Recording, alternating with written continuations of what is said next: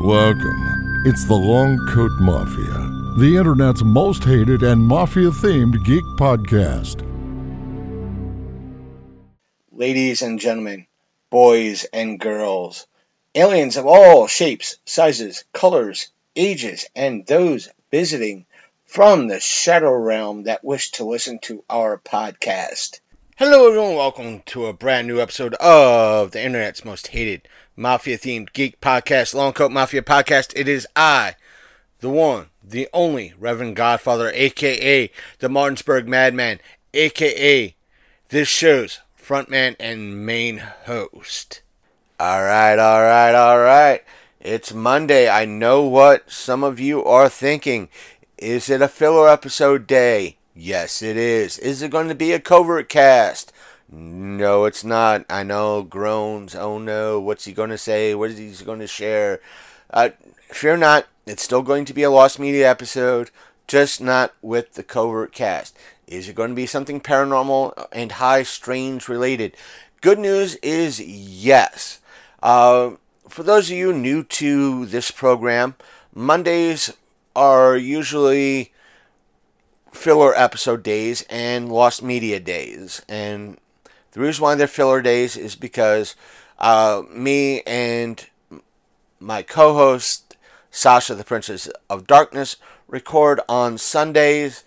And because Sasha records things on her side, and I have to wait for the files to come in so I can edit everything and thus share that edited final product with all of you on Wednesday, I decide to put something quick together on Sunday nights for Monday for all of you to listen to while you wait. Now, as per Lost Media episodes, if you're new to the show and you're wondering what is a Lost Media episode or what is Lost Media is atypically something that's no longer seen or read anymore, meaning you could have books or magazines because they are no longer in print and available to be seen by the public, they can be considered lost media. Or sometimes it's considered, or if a book is very hard to acquire, it can be considered lost media unless it's shared to a wider audience. Case in point, there's a movie out there that you could watch. I think there are various places you could watch it, called When Worlds Collide. It was once a book done in the early to mid 1950s. That book is kind of hard to find, but you are now able to. The physical copy is kind of hard to find, and if you do find it, you're paying between $15 to $20+ for that book. Yet, because the estate of the author, the author's estate wanted that book to be available to the wider audience, they provided a ebook version of that so people could buy, read, and enjoy. And, well, same thing applies to movies, radio, and TV, and music as well. I tend to include podcasts in on that. Meaning, whereas music, there's music you can't find, old radio broadcasts you can't find, movies you can't find, and TV shows you can't find. Heck, case in point, actor John Larroquette had a show in the mid to late 90s called The John Larroquette Show. And you can't find that on DVD, Blu-ray. Probably can't even find it on VHS cassettes. I know you can't find it on any digital platform, but so therefore it's lost media. Same thing with movies. I'm sure there's hundreds of movies you can't find. The reason why I include podcasts, because you can't really find. Most podcasts go the way of the dodo, are no longer being made, produced, and released to the public after about a year, for whatever reason. Now, because you have folks like me that keep archives, we are able to release this stuff to all of you, sometimes with permission, sometimes without to share with all of you these lost media episodes. And what I'm sharing today is a podcast that me and a friend of mine did, and who was for the longest while, a co-host on this show. And I can still consider him a co-host, and he's still my friend. I seen him about a week ago at my 9 to 5. He goes by Big Candy on this program. And the podcast, if I didn't mention already, is called The Electric Eye. And in this episode that you'll be hearing contains a tale or a summary of an interesting tale of high strangeness that fascinated me and Big Candy back a good many years ago. And the reason why I'm sharing this particular episode and something special after it, which I'll get into in a moment, is because me and Sasha brought up this topic in our recording earlier this Sunday. So, what did me and Sasha talk about? And what did me and Big Candy talk about? Again, we talked about Mel's hole. Yes, it sounds something weird and perverse, but really it's not. It's something about high strangeness and this weird local legend or local tale, urban legend, local tale of mystery that many people have wandered up to go see in Washington State. You'll hear me and Big Candy talk about it, but the special thing that I'll also be sharing to give further context to what me and Big Candy are talking about is a little bit of a trimmed version. Some of the adverts are taken out, and there were like quick phone calls in between. It's been edited slightly from the full version. I managed to get it in 6 parts. I had to do some sewing to get everything together, and that is the update to the story, which includes a lot of things that me and Big Candy talk about, and it summarizes everything up. It's from a program that is still going on to this day called Coast to Coast AM. Now, you might have heard me on previous programs talk about Coast to Coast AM, and the person that you'll be hearing on this program is not only the guest who called in to talk about everything, it is hosted by the late Art Bell. Art Bell had this great way to tell stories. I won't say tell stories, but allow his guest to tell their story and to get information across. And sometimes I won't say Art had that talent, and you'll hear it in the special part of this program or his section of program. I'll let you know when it's starting. And meaning, if that person wasn't really good in getting the information out, telling the story, but he knew the story was there and needed to be told, he'd ask the right questions. He had a skeptical mind, but knew how to ask the right questions so that that story could be woven into something wonderful and something special. So I wanted to share that with you. And yes, I'm going to be declaring fair use on that because it ties into everything that me and Big Candy were talking about, and what I was telling Sasha about, and which all of you will be hearing this upcoming Wednesday. So what can I say? But hey, George, cue the music. We'll be right back with more of the Longcoat Mafia podcast.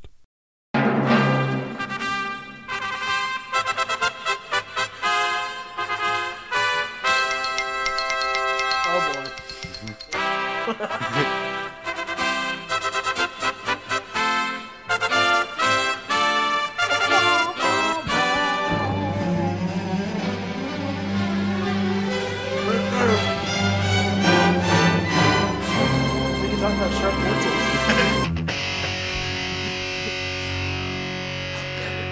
Kick it.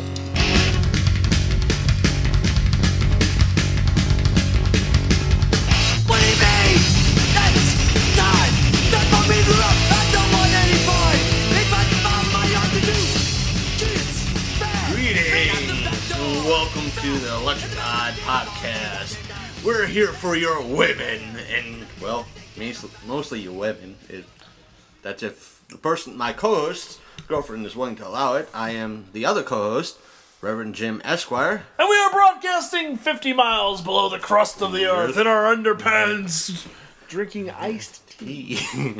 And eating seals with human eyes. Seals with human eyes. And if you're wondering how we're keeping warm, it's with a bucket of ice that we lit on fire. We probably made, in 3, 4, I don't know, however how many shows that we've done, we've probably made reference to that at least 3 times now. Yes. And if you don't understand what we're talking about, you must listen to the saga. The saga of Mels Hole. There are only 2 sagas. There is Star Wars, and there is Mels Hole. Do a Google search on Mels Hole. The number 1 website that you'll come up with would be... let me check. Bring out the trusty laptop with Wi-Fi connection. And I'll tell you, it should be... He's got that Wi-Fi. The Wi-Fi. That newfangled Wi-Fi. Wi-Fi. It would be, I think, melshole.com, which is like a big... Yes, I made a plug. This is the Electric Eye. We deal all things electric, so why not? What? Why not well, another dropping name, they, Chicken Pot Pod makes like little nuggets of information. Why not? Every now and again. So anyway, Mels Hole, according to Google, there are the top 3 websites are, obviously Wikipedia is one of them, and the other 2 is Mels Hole's information, which is seattlechatclub.org, Mels Hole. Is that the one with the message boards? No, that's melshole.com. That's the number 3rd It's choice. got its own .com. Not to mention that it goes on. That's about, according to Google, 21,600 websites that have some sort of Mels Hole. I'm willing to bet that 95% of them are not about what we're talking about. But other than probably the top 3, yes, you're able to find the audio. Somebody somewhere has the audio, both the classic and the update. What we're talking about, there was...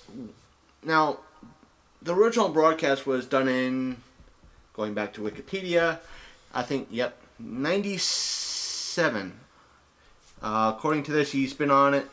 The infamous Mel Waters has been on the program a total of 4 times.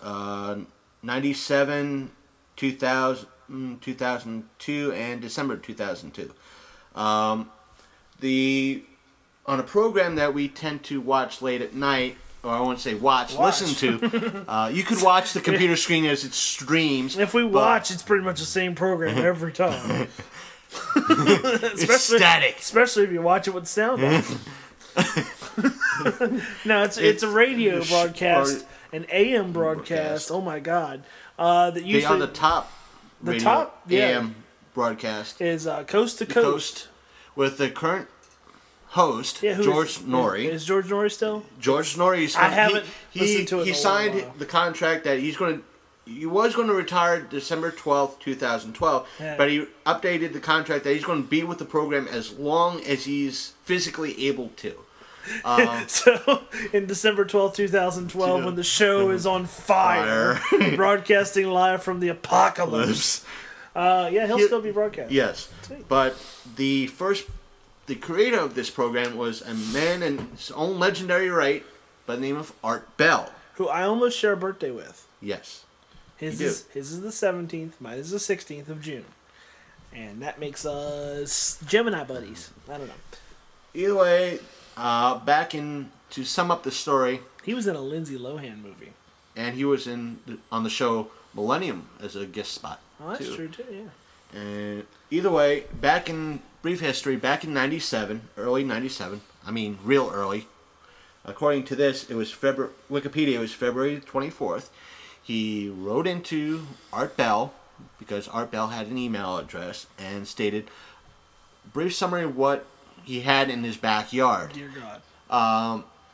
He opened up the lines, and Mel Waters called in, and he verified that it was Art Bell verified it was Mel Waters, and Mel Waters shared a story about a hole in his backyard. And I know a lot of you are saying, what's so special about a hole?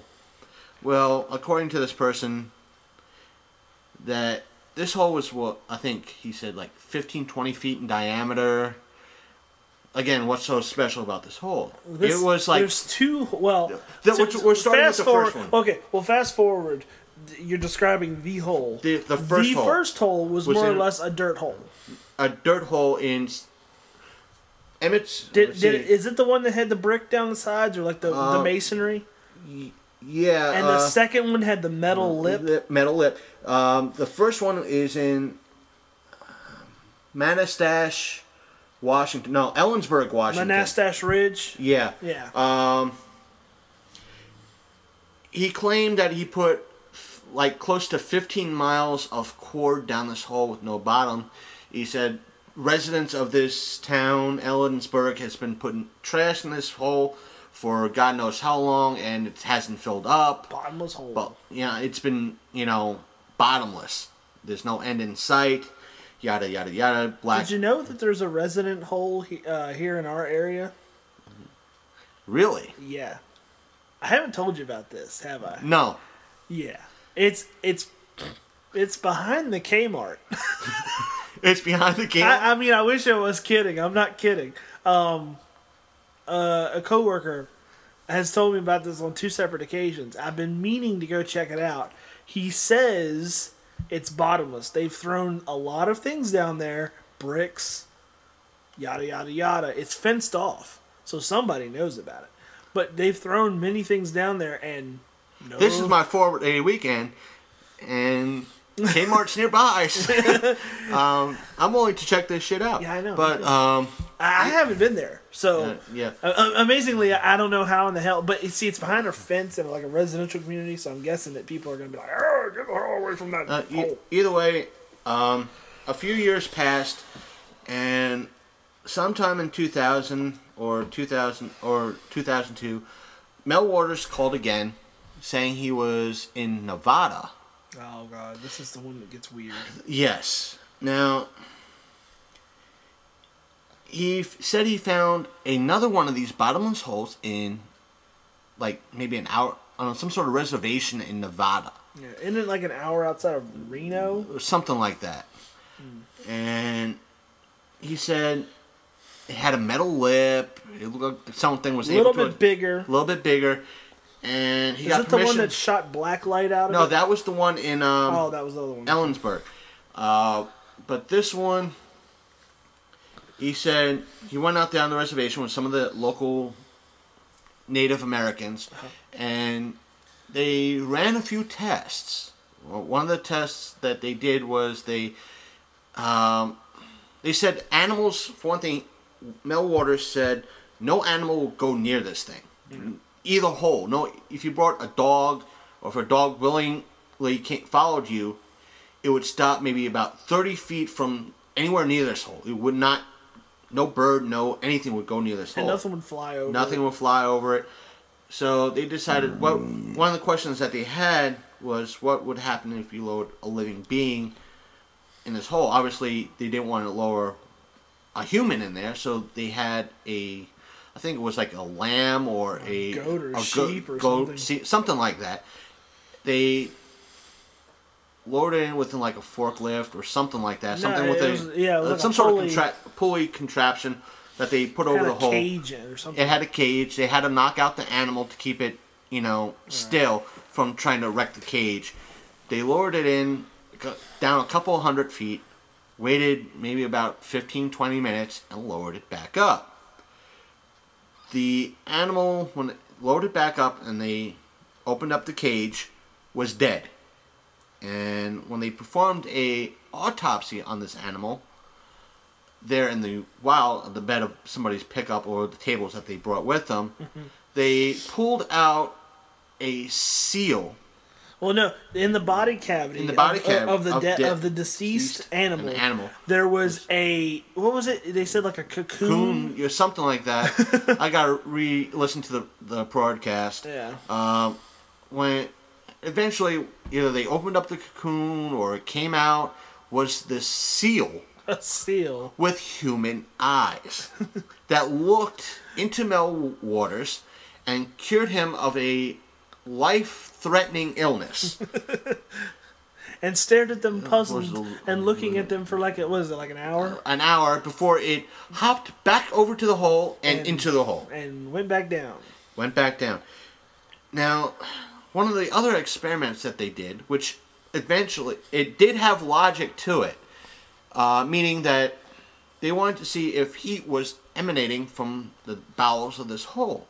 Since they didn't have any thermometers, if they put a thermometer down in there, obviously it would change as it comes back up. So what they decided was they go out to a local Minute Mart, grab a couple bags of ice, lower one bucket full of ice into the hole, and keep another bucket up top next to them. That way, when they bring up the second bucket of ice, if it's completely melted, obviously it's hotter than. Yeah. They pretty much waited until the bucket of ice up top was maybe about half melted. Right. And before they reeled in the one from the hole, they figured if the ice in the bucket that was in the hole was completely melted, then it was hotter than the one up top. If it was colder, obviously it would be either more ice in it. Right. This is at least decent logic. Logic would tell you that they would draw up a bucket of water. Or they would definitely draw up a bucket of water. Because the lower you get, the hotter it gets. Yeah. Either way, you see the logic in this. Right. Even if it was attached to a cave, some caves are cooler than outside. Yeah. Meaning, if you go to a cave, it's like 72 degrees at one point. It could be 85, 90 degrees on the surface. It's still 72 degrees in the cave. Obviously, it'll be a little bit cooler. Right. So there was logic behind this experiment. But when they pulled up the bucket of ice, it was completely full. And they decided, they looked at this quizzically. This is ice. It should melt. So we got to get rid of they said, well, we got to get rid of this ice. And they had a campfire up, burning. So they decided, hey, it's a quick way of, putting out the fire and melting the ice in the same thing. Toss the bucket of ice on the fire. Dun, dun, dun, dun. Another logical, would be, let's put out the fire. All we got is ice. Ice is made of water. Water puts out fire. Logical conclusion. But unfortunately, the ice started to burn like coal. So. And wasn't melting. It wasn't melting. No. And in fact, was the Indian guy the one of the Indian guys took some home and to heat his home. And it was heating his home, but he was slowly dehydrating and dying. And when he put, I don't know, but they said, you heard one that was a little bit longer than what I heard. The one I heard that he put the water, didn't he put it like a tea kettle on the fireplace where this ice was burning? Right. And instead of the steam from the boiling water going up into the air, it was being drawn back into the fire. Into the fire, yeah. So, you're like, what? It's like, it's one of those things that you want to go to and, lower. So there's been people hunting for this hole and nobody can find it. Some people have said they've been up to Ellensburg on the website melshole.com, that they've been up there. They found the location of where Mel has supposedly lived. Not only that, the locals don't even know who this guy is. Yeah. So they figured Mel Waters is an alias. They found the general area where this hole's supposed to be, and they found something that was, now mind you, the government was supposedly taken over this location. So the whole thing was supposed to be fenced off. And if you went 15 miles anywhere near this place, you were stopped by a government official threatening your life. But they've been there, they've hiked there, nothing. Yeah. So as far as and a lot of people have figured out that it's probably some sort of elaborate hoax. Yeah. There's been the Google Earth searches where people like try to find her on Google Earth and there's nothing. Nothing there. But at the same rate, very, very compelling saga of Mels Hole. We love it. Yeah, I could listen to it all day. You find yourself going, "This is hogwash. This is bullshit." Now, but at the same rate, you are just captivated. And the reason why we talk about this is that when I first heard this, it was winter time back in like 2000, 4 or 5? 2003. No, 2004. It was 4? 4 or 5. It's when I first met you. Yeah, it was 4. Yeah. So I was stuck in the house one winter's night. It was snow on the ground. Couldn't make it to work. So I'm just doing random Google searches of, going from the logical, I'm going to search for my name, my buddy's name, cats, dogs. And it wandered off to, like, the paranormal. And, like, Coast to Coast. I've heard about them, and I came up to their Streamlink membership. And like, yeah, I have the money for their Streamlink, but I don't know if I'll like their program. So I did yes, it's illegal. We don't condone it. Legalese. A LimeWire search of Art Bell, Coast to Coast, and the whole 9 yards, just to get a sampling of their program. I can do it completely. We're just saying for legally. Oh, I mean, no. No, it's illegal. Don't do it at home, folks. I don't download anything. Ever. Illegally. Illegally. But at the time, it was just to get a sampling of their program to see if I was willing to spend the money, which I did. And the first thing I downloaded was, ironically enough, Mels Hole Saga. Right. And after that, it was like, oh my god, I listened to the whole thing. The next thing I did was I burnt it on a CD, and I handed it over to Big Candy. I'm like, you gotta listen to this shit. It's completely amazing. Not only that, it was like other broadcasts that was like totally out there. That was kind of the heyday of what we listened to, because remember that's about the same time that we were listening to a lot of was it UFO Phil? 2004 was UFO Phil, a demon by the name of Oscar. What was the guy that called in? He was from Area 51, the panicked phone call. The panic phone, that was the one I downloaded. That was a classic Art Bell. Right. There was the guy that was flying over Area 51. Another classic and they one. Shot him down. There was, there's so many of them. They're so funny. I mean, you could sit there and you can find these online everywhere. The show is still on the air. Yeah. It's not so.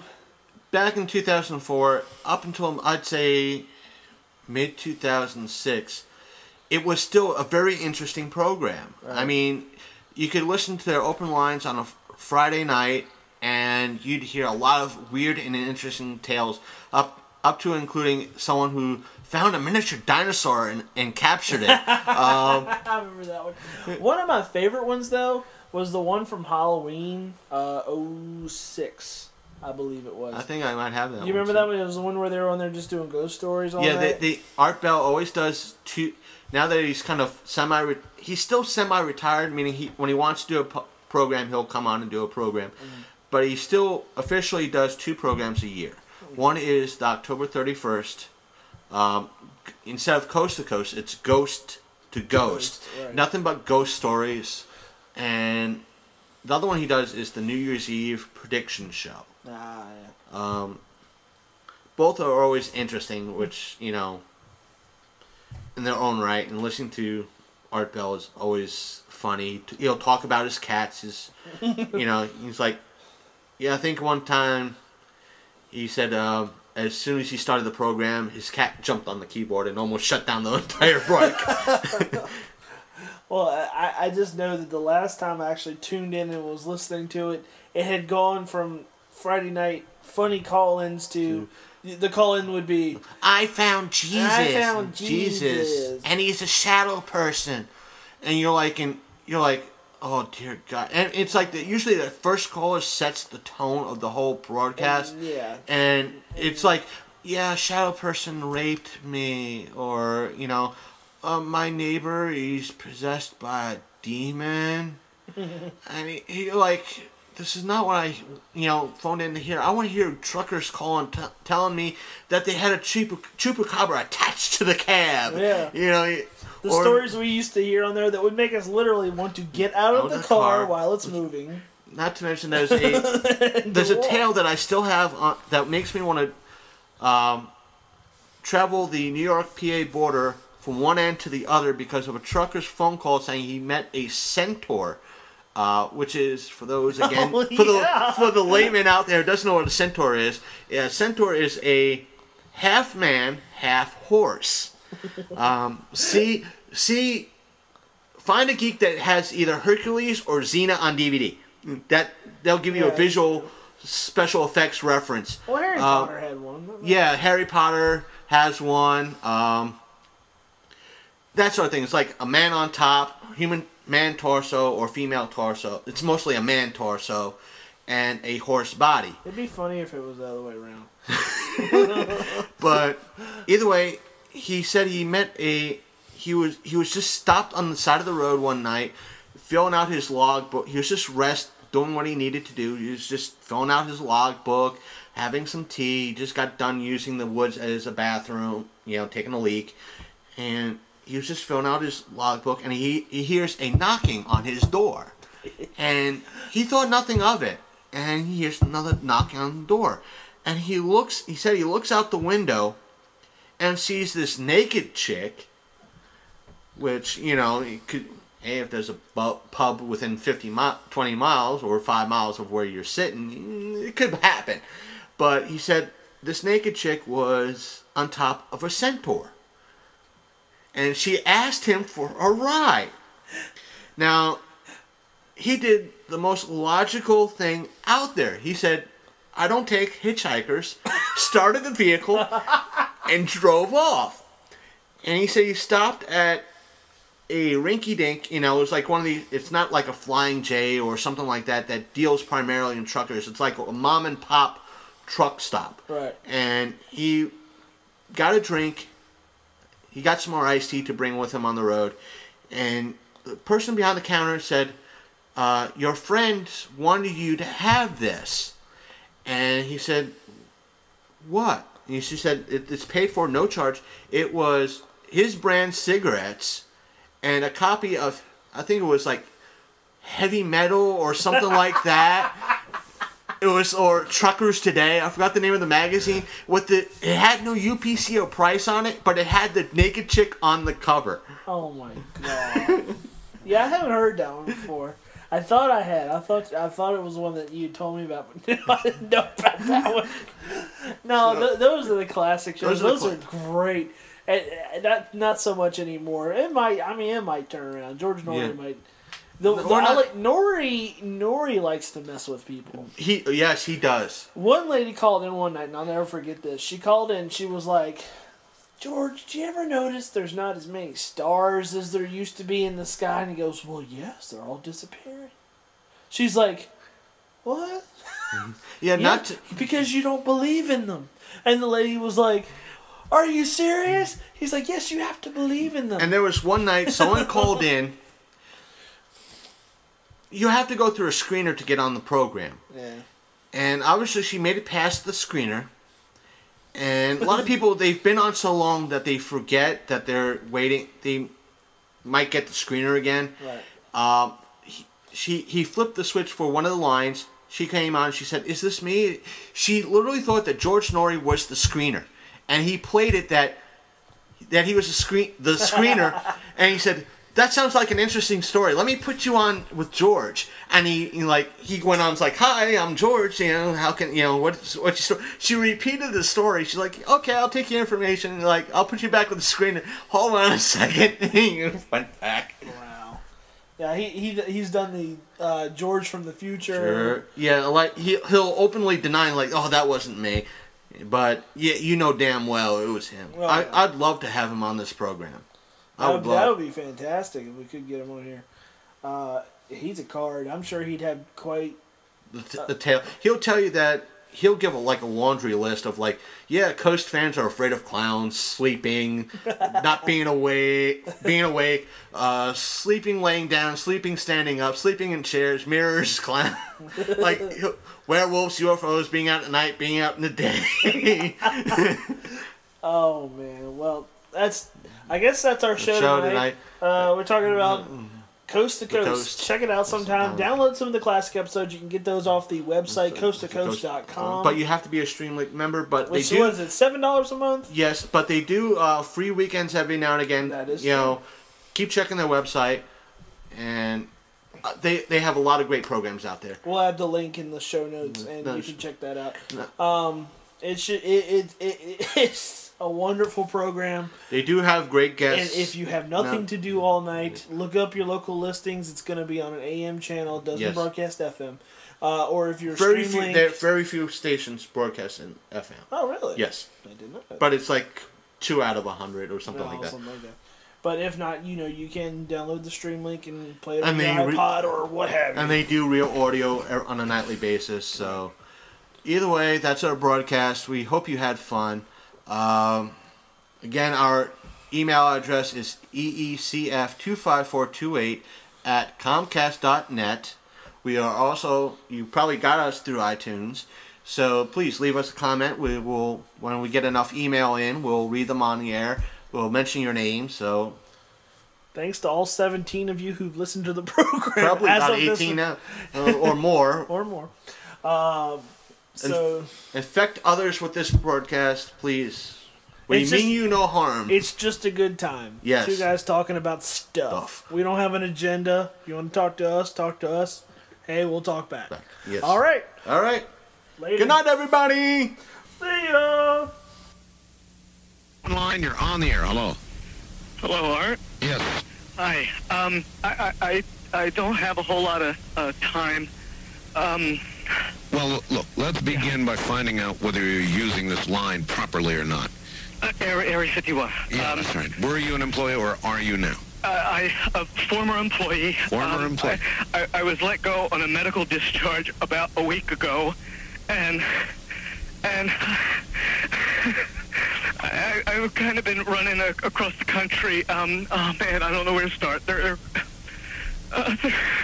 gonna they'll triangulate on this position really, really soon. So you can't spend a lot of time on the phone. So give us something quick. Okay. Okay. What we're thinking of as aliens, Art, they're extra-dimensional beings that an earlier precursor of the space program made contact with. They are not what they claim to be. They have infiltrated a lot of aspects of the military establishment, particularly the Area 51. The disasters that are coming, the military, I'm sorry, the government knows about them, and there's a lot of safe areas in this world that they could begin moving the population to now, Art. But they're not doing anything. They are not. They want the major population centers wiped out so that the few that are left will be more easily controllable. Discharge.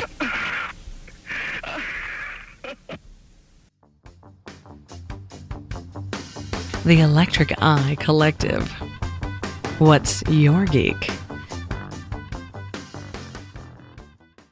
Reverend Godfather here, aka the Martinsburg Madman, hopping in here for a moment, not just to ask you how you enjoyed the Electric Eye episode, but to kindly tell you upcoming is the Art Bell Coast to Coast episode featuring Mel Waters and everything else. And again, that it is fair use, meaning that this is for instructional use purposes and to give context to what me and Big Candy talked about in the Electric Eye episode, and to give context to the episode that will be dropping on Wednesday. Now, we do not own anything in regards to Coast AM, Art Bell, or anything like that. So, again, hopefully this is just fair use. We're not earning any funds off of it or anything like that. It's just to teach everybody out there what the full story is, because I don't think I told it well enough in the Wednesday episode, nor did me and Big Candy give it justice in the old Electric Eye episode. So please enjoy this episode with Art Bell and Mel Waters. Let's get into it, shall we? KFI. Los Angeles.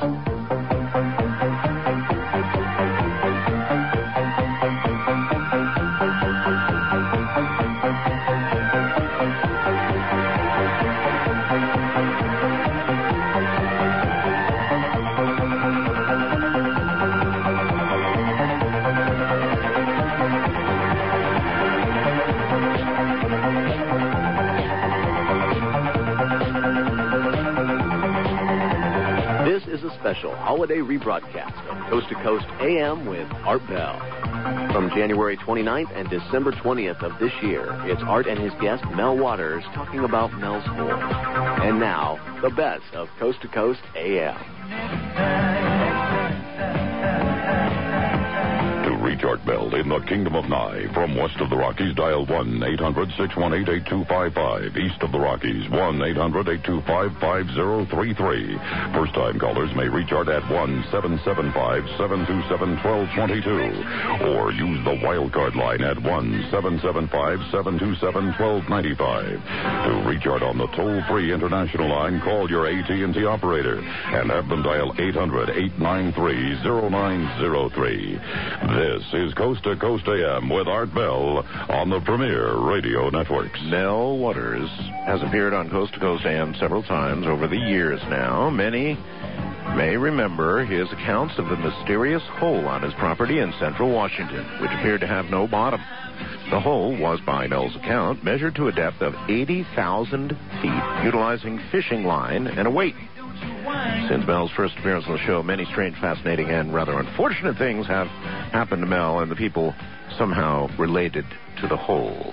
In a moment, it's back to Mel's Hole and more.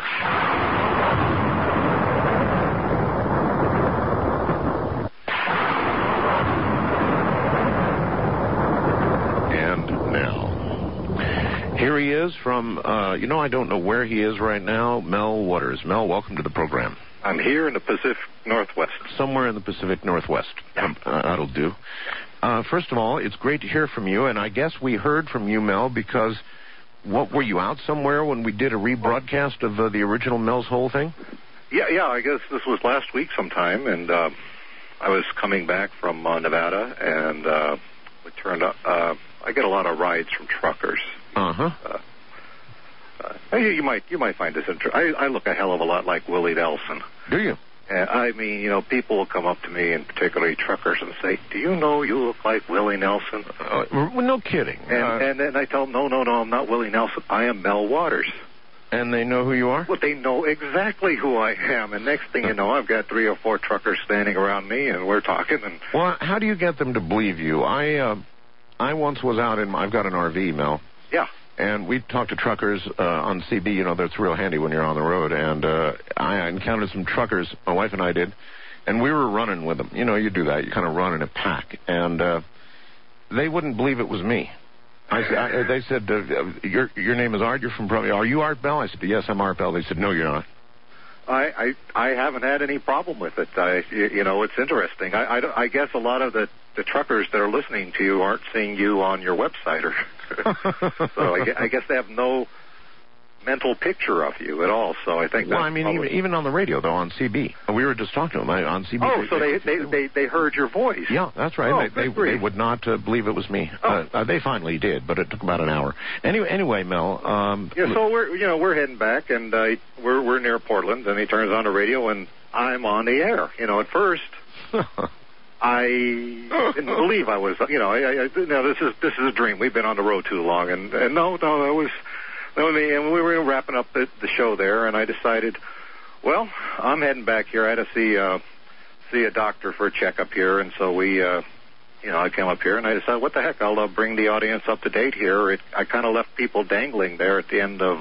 Yeah, I got a lot of, hey, I'm dangling here. What's the story on Mels Hole? Now, to bring everybody, just very quickly, the 101, you had a piece of property in Washington. Yeah, out near Ellensburg, Washington, the center of Washington State, near the Manastash Ridge, which is sort of like the mountain range that runs along... Ellensburg is in the Kittitas Valley, and so you got a valley, you've got mountain ranges and ridges and so forth, and that's basically where the property is located out there. Tell them what happened. Go ahead, tell them what happened with the property. Well, yeah, I mean... Okay, we'll give you the nickel tour, as it were. Thank you, good. Okay. Basically, this was back in 97, so this was 5 years ago almost, yes. that I sent a fax to the show here, and basically I described what I had done about this hole and how I lowered some fishing line into it because, quite frankly, for years and years and years and years and years, people were dumping stuff into the holes. I'm talking refrigerators. I'm talking dead animals. My favorite thing to toss in there was TV picture tubes. But no matter what we tossed in there, we never heard anything hit bottom. Let me stop you for just 1 second. Mel, do you have a Bible? Yes. Go get your Bible. I'll wait. I have the Bible right here, and I will... You have it that handy? Yes. Place your hand on it, Mel. It is right on the Bible. Do you swear to me, with your hand on that Bible, Mel, that what you are telling me and about to tell me is the whole truth, the absolute truth? Let us say the absolute truth. We'll say the absolute truth. Cute. I'm sorry about the whole truth thing. The absolute truth, with your hand on the Bible, so help you God. Yes, I do. All right. Then let us proceed. So you threw TV picture tubes down, but I mean, I remember cows going down and... Yeah, so some people threw dead cattle out there. I had a little Mexican fellow that used to throw literally truckloads of tires down there. And there was enough, the hole was big enough so that you could throw something down and you wouldn't hear it cascading off the side as it went down. It was 9 feet across, and it had a retaining wall around the top of it, and the stone went down a bit, but as far as I can tell, as far as I could see... No splash, no crash, no bang, nothing. And it seemed to be, and it didn't look like it tapered. It looked, from everything that I could see. It looked as wide as far as you could see. It was a hole. Yeah. Oh, I don't know. Maybe it's further than I could see it tapered. I had no idea. But I figure if something tapered, eventually tapers down to nothing, and things start collecting. Well, 9 feet in diameter, that's a big hole. That's a good sized hole. That's 3 yards across. That's more than the average human being is standing up. So you had something across the hole, right? Yeah, we put some corrugated metal and stuff on top of it, kind of to secure it. By the way, had you fenced the hole in? Was there any protection? Was there a sign up that said... Beware of the hole? No. Yeah, beware the hole. No, that's I think would fall under the category of attractive nuisance. You start warning people, and that gets people enticed. So. But how about protecting people? I mean, again, that's what the corrugated metal on top was for. It was secured on there pretty good, so you can, you couldn't open this up without basically busting the mechanism open. And so you began lowering fishing line into the hole from this centerpiece, right? Yeah. First, I used to do a lot of shark fishing, so I had a couple of big fishing poles with a lot of line on them. And what I was curious about is to find out if there was any water down there. What the heck? So I lowered a big reel full of line into it, and had a roll of lifesavers on the bottom. The roll of lifesavers was simply because if it hit water, the lifesavers would dissolve. Absolutely. It would melt. It's an old fisherman's trick. So that's what I did. I lowered down. I emptied this reel. I assume there's about 500 yards of line on this particular reel there. Right. I did that with another reel, so I connected them up there and I get down to about 3,000 feet, and same result. And then finally, I get kind of nuts about the whole thing there, so I went and bought basically monofilament in wholesale quantities. It's the kind of stuff that they fill the fishermen's reels with down at the sporting goods stores. You see, they have monster reels of sure, giant. So, basically I started lowering the stuff down there on a 1 pound lead weight into the hole. By the way, did you have any help, or were you doing this all by yourself? Well, no, the project was conducted by myself. I didn't have assistance or anything. Yeah, like it was that. your own property anyway, right? It was my property. My wife was becoming estranged from me, so she wasn't hanging around or anything. I was just sort of out there at the property doing just to satisfy my own curiosity. And basically at the point where I had reached 80,000 feet of line into the hole, and I had a little, I don't know, for lack of a better word, I had a little widget that kept track of. It's just like a little. It's like a mechanical digital counter, but it was made for measuring how much line goes down. So I knew exactly how much line I'd put into the hole at that point. Which was 80,000 feet. 80,000. 8,000 times 10, or 80,000, 80,000 feet. Something like 15 miles of line went into that hole. There are people who have questioned, you had a little weight, of course, on the end. Yeah, exactly. And then you had the weight of the line itself. Mm-hmm. Now, at some point, people say the line would be so heavy that you would have no idea whether you actually hit bottom or not. Well, yeah, I would think so. And again, the only thing is I do recall I got back to you, and what I did is I actually measured the weight of the line in the hole. Okay, I had a little spring fisherman's scale put on the thing, and I believe I had somewhere between, with the weight on the bottom, between 17 and 18 pounds of weight attached to the top. All right. That's well, what that I would had have been there. within the limits. All right. I don't know. I mean, to me, I think about it now, and I think about what I've been through, and I think about all these things here, and I don't know what to make of any of this stuff. I don't know why. I mean, I know that. Well, didn't you have somebody talk about they're drilling like these huge deep holes in Russia or something like that? Oh, absolutely. Yes. Okay, you got your deep holes there. I don't know what the depth of a hole is. The hole there has been there for as long as anybody can remember. If you talk to some people there, they say, "Oh yeah, this was there," from my There are grandfather's. people who say they're volcanic vents or whatever. Could be. It could be, but still, at 80,000 feet, no bottom to the hole. Now, this hole exhibited some, lack of a better term, paranormal aspects. Well, yeah, and I believe what I had noted was that my dogs wouldn't have anything to do with it. They wouldn't go anywhere near it. Right. The birds didn't mess with the retaining wall. It's the kind of place birds like to go. They didn't go anywhere near it. That there were people that told me various things that when I talked to them about it. One man claimed he had thrown a dog that died into it, and at some point after that, he was out there hunting around up there in the hills, and he saw the exact same dog just going through the woods like it was hunting with somebody. So the hole then brought the dog back to life. Well, is the idea. Now here's the thing here. I said, well, did you call the dog back to you?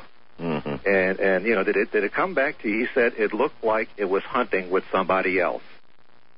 That's what he said. Well, at least it was happy. It was there on the same places where he had gone to. Now, you believe so strongly in the powers of this hole, I know, that as one condition.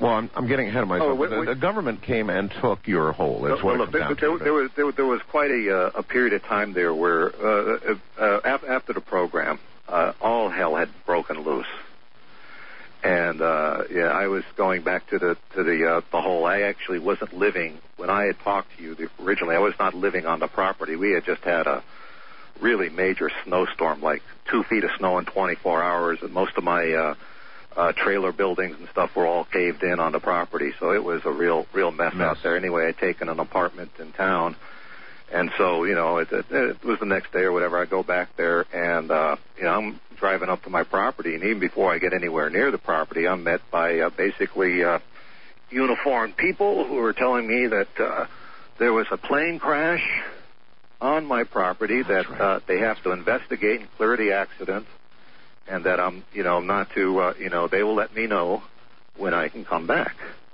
Now, bear in mind, everybody, this was immediately after our broadcast. Yeah.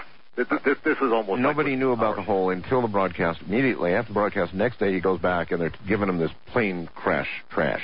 And I said, I'm no dummy. I'm looking around. I don't see any smoke. I don't smell any smoke, and I didn't see any evidence of what would be a plane crash. So I'm pretty much believing they're handing me a bill of goods.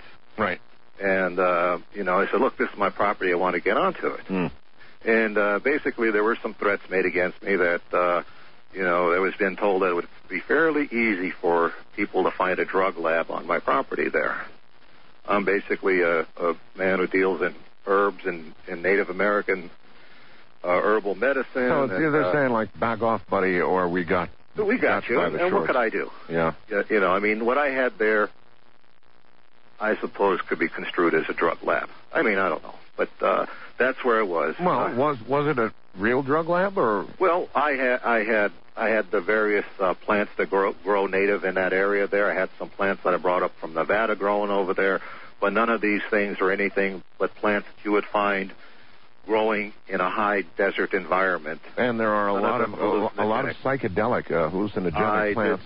I did not deal with anything like that. Well, but that's normal. That's all over the desert. It may not be widely known, but it's the truth. There's all kinds of hallucinogens that grow naturally in the desert. Oh, the people that know, and I've worked extensively with Native Americans, and they can walk through an area, and they can tell you everything. Okay, so it's not like you had a meth lab up there or anything. Yeah, that's what they were implying. It was herbal stuff. All right. So they scare you the hell away. Then how did you come to make a deal with the government? How did that happen? I have a hard time figuring out what led around here. But basically, I wasn't going to back off. I was talking to the press. You are the press, Art Mel. And so what they did is offer to lease my property from me in perpetuity for a very healthy sum of money.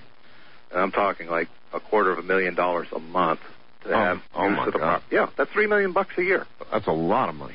And, I had agreed for them to let me relocate in Australia, a place that I love and actually wish I could go back to, but that's neither here nor there. Well, you did, in fact, go to Australia because I had a couple of emails from you when you were there. I would contact you from time to time there just to let you know I was okay. And you were in Australia. Oh, I know that's true.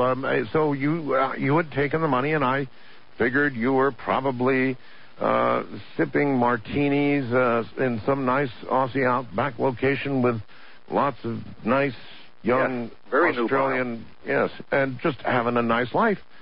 Combing my beard and all that stuff. So what the hell happened? Well, and then I was doing well. I did a lot of good work over there. One of the things that I was allowed to do is to bring some of my plants with me. They sent you. Did they send you the money?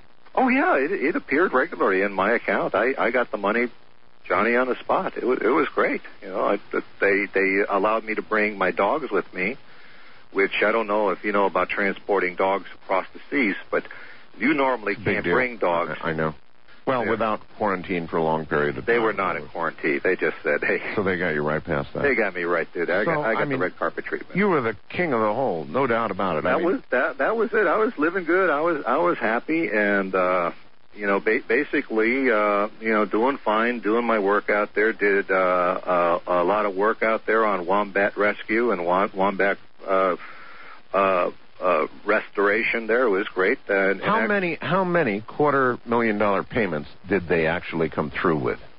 Well, I was there from. I haven't tallied it up there, but I was basically there from March of '97 until right before the millennium.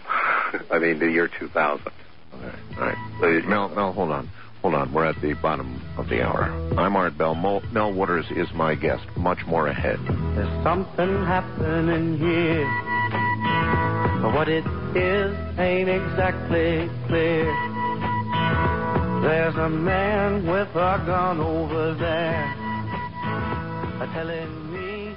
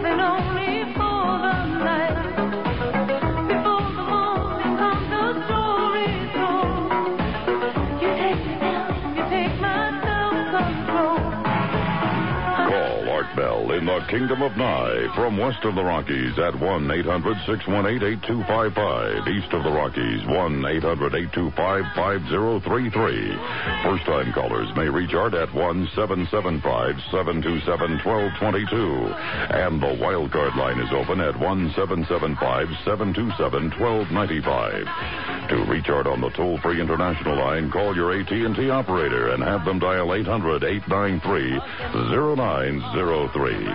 This is Coast to Coast AM with Art Bell from the Kingdom of Nye. My guest is Mel Waters of Mel's Hole fame, and he'll be right back.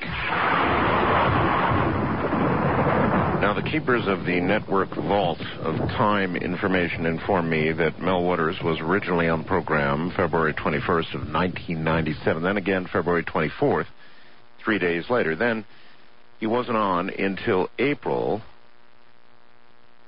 of 2000. That would have been when he came back to the U.S. So that's the timeline we've got. That sounds about right, Mel. So, they paid you, Mel, a lot of money. I mean, there were several payments of $250,000, right? Oh, yeah. Just nice as every month it was. Well, there. What the hell happened to all the money? Well, I'll tell you what happened, and I had come back in December. Okay. Of what was it? When was I was on? Would have been 2000. You were on right. April of 2000. So 2001. Well, it says 2000 here. Maybe the timekeeper. Okay, then it was right before the millennium. Right. Okay, so in 1990. No. This was the millennium. I mean, 00. In 1999, in December, I had come back, and I actually contacted you to appear on the air. Uh-huh. I was in the USA, and I thought we'd just kind of exactly. Actually, it would have been a boring interview. It would have just been, how life was good in Australia and how wonderful things were. And blah, blah, blah. But everybody would know, hey, Mel's alive. He's doing okay. Basically, at that point, I was helping my nephew move from Tacoma to Olympia, and I would during the day before the interview. Right. And we moved him down there in a U-Haul truck, and I was driving the truck back, and I was going to take the bus back to Olympia. There was some strangeness that occurred on the bus. There was an altercation. There were, from what appeared to me, there were policemen and transit people that came over there.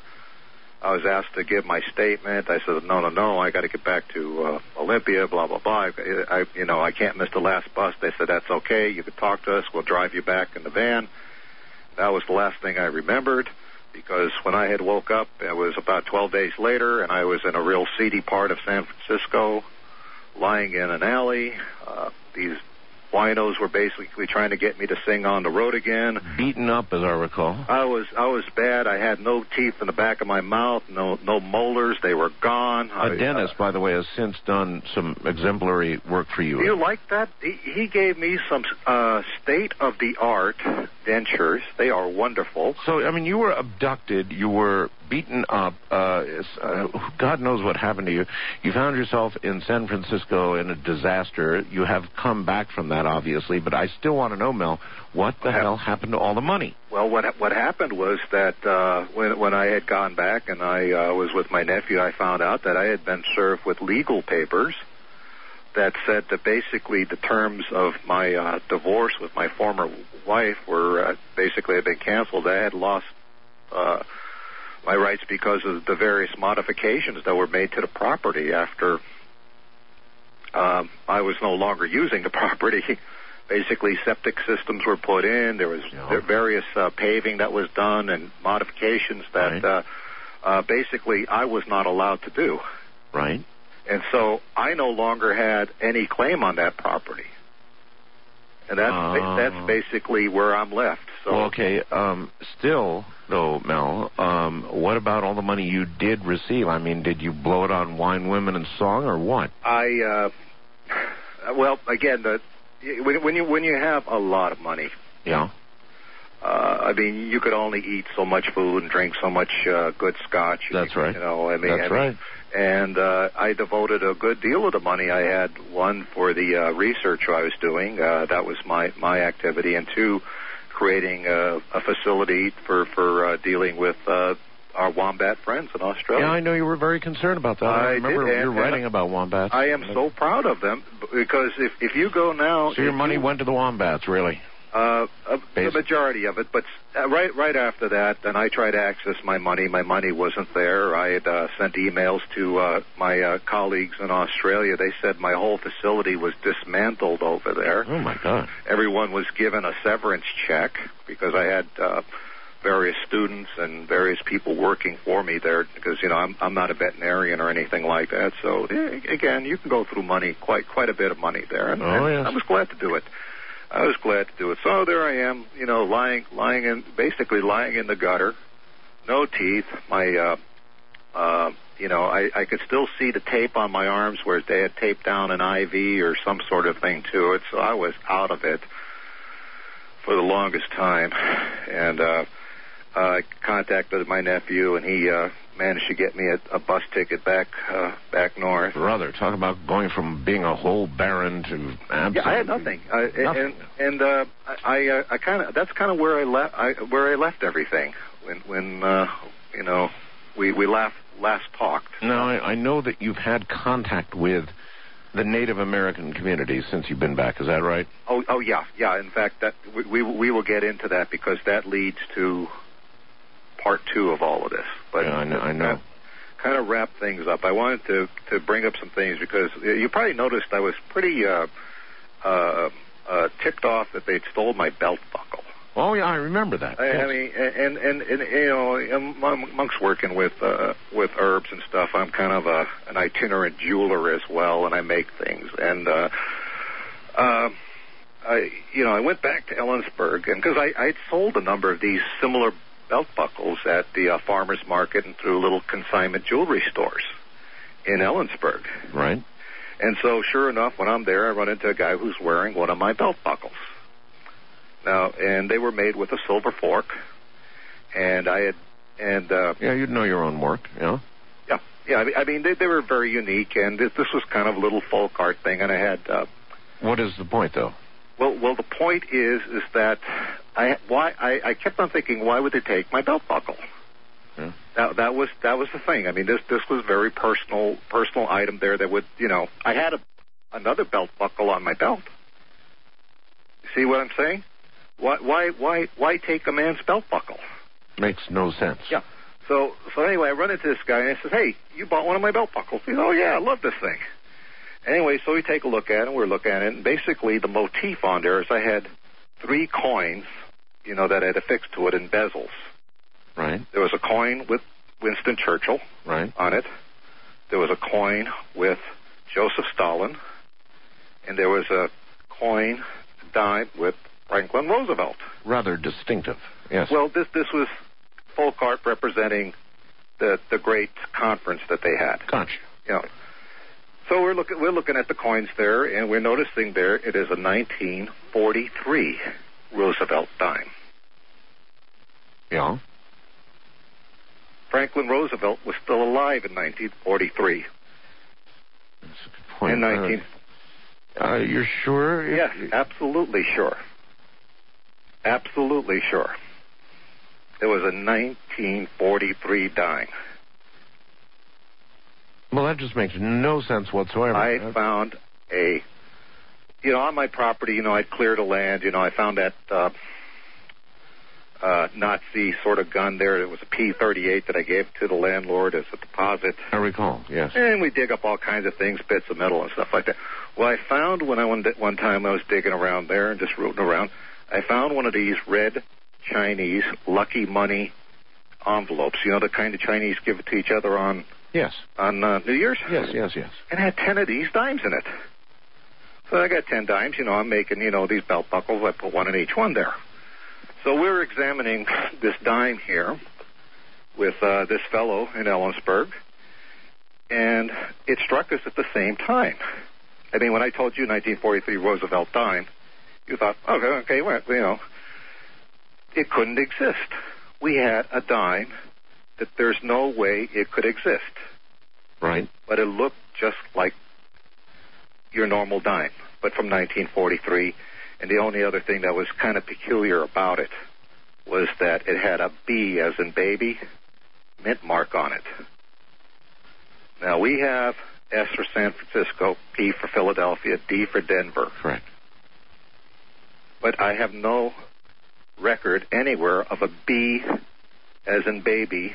Or Boston. Boston. Could be Boston. I don't know what it was, but I know of no B mint mark on a dime. So anyway, this guy is really curious. He decides to go see a big-time coin dealer about this coin. And he goes in there, and the coin dealer takes a look at it. He just is like, mouth is hanging open. I'm telling you, I'm relating the story from my buddy. Okay. He looks at this thing, and he's just flabbergasted. But what I don't understand is how all this relates. Well, it ties into why my belt buckle was taken. Oh. Because it had the same coin on there. Oh.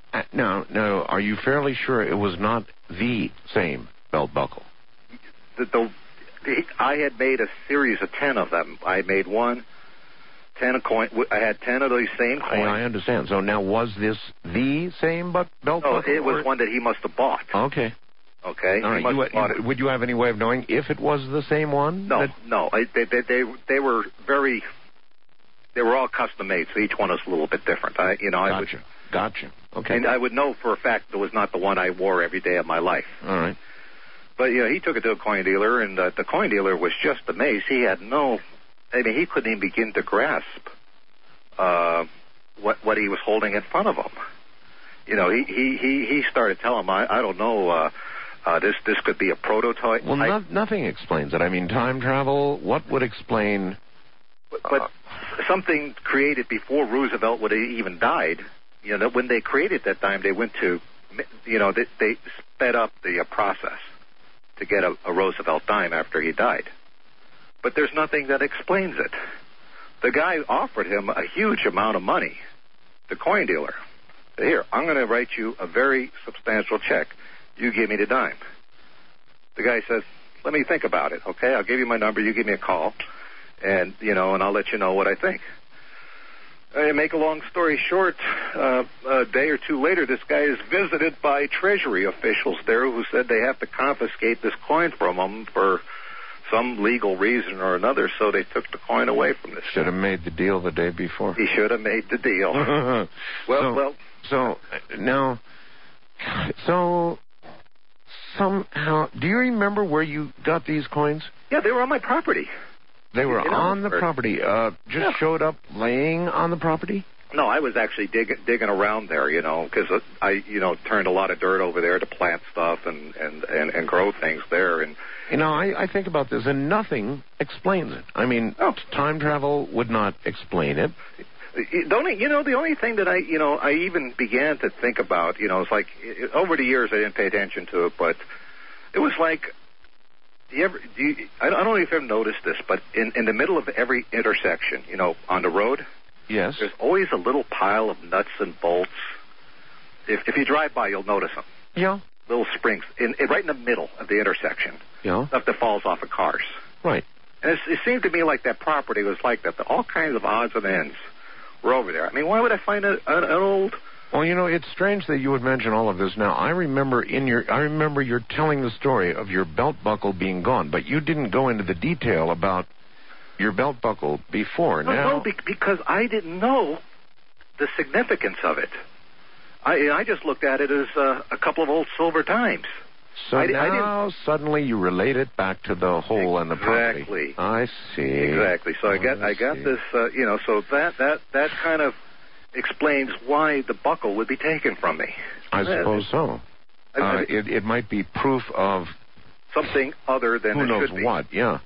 But that happened over there.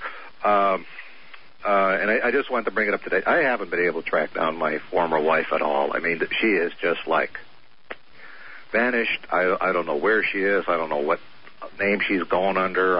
I have no idea. All right. Here's a question for you, Mel. Yeah. The military obviously still is in possession of your property. Yes. Well, we have been saying military. We have been saying government. Whatever, whoever they are, they've got it, right? There is someone in possession of the property, yes. So if a person were to go to this property, they would be halted or stopped before they could go on and make any sort of investigation or whatever, right? I'm going to assume a number of things, since I have not actually gone anywhere within 5 miles of the property since then, that there's a chain link fence around it. There's probably a sign that says agricultural research, do not enter, or something like that. That's what I'm going to assume. Okay. I'm also going to assume that what it looked like when I owned it or had it in my possession, it doesn't look like it now. I will also clue everybody into one thing.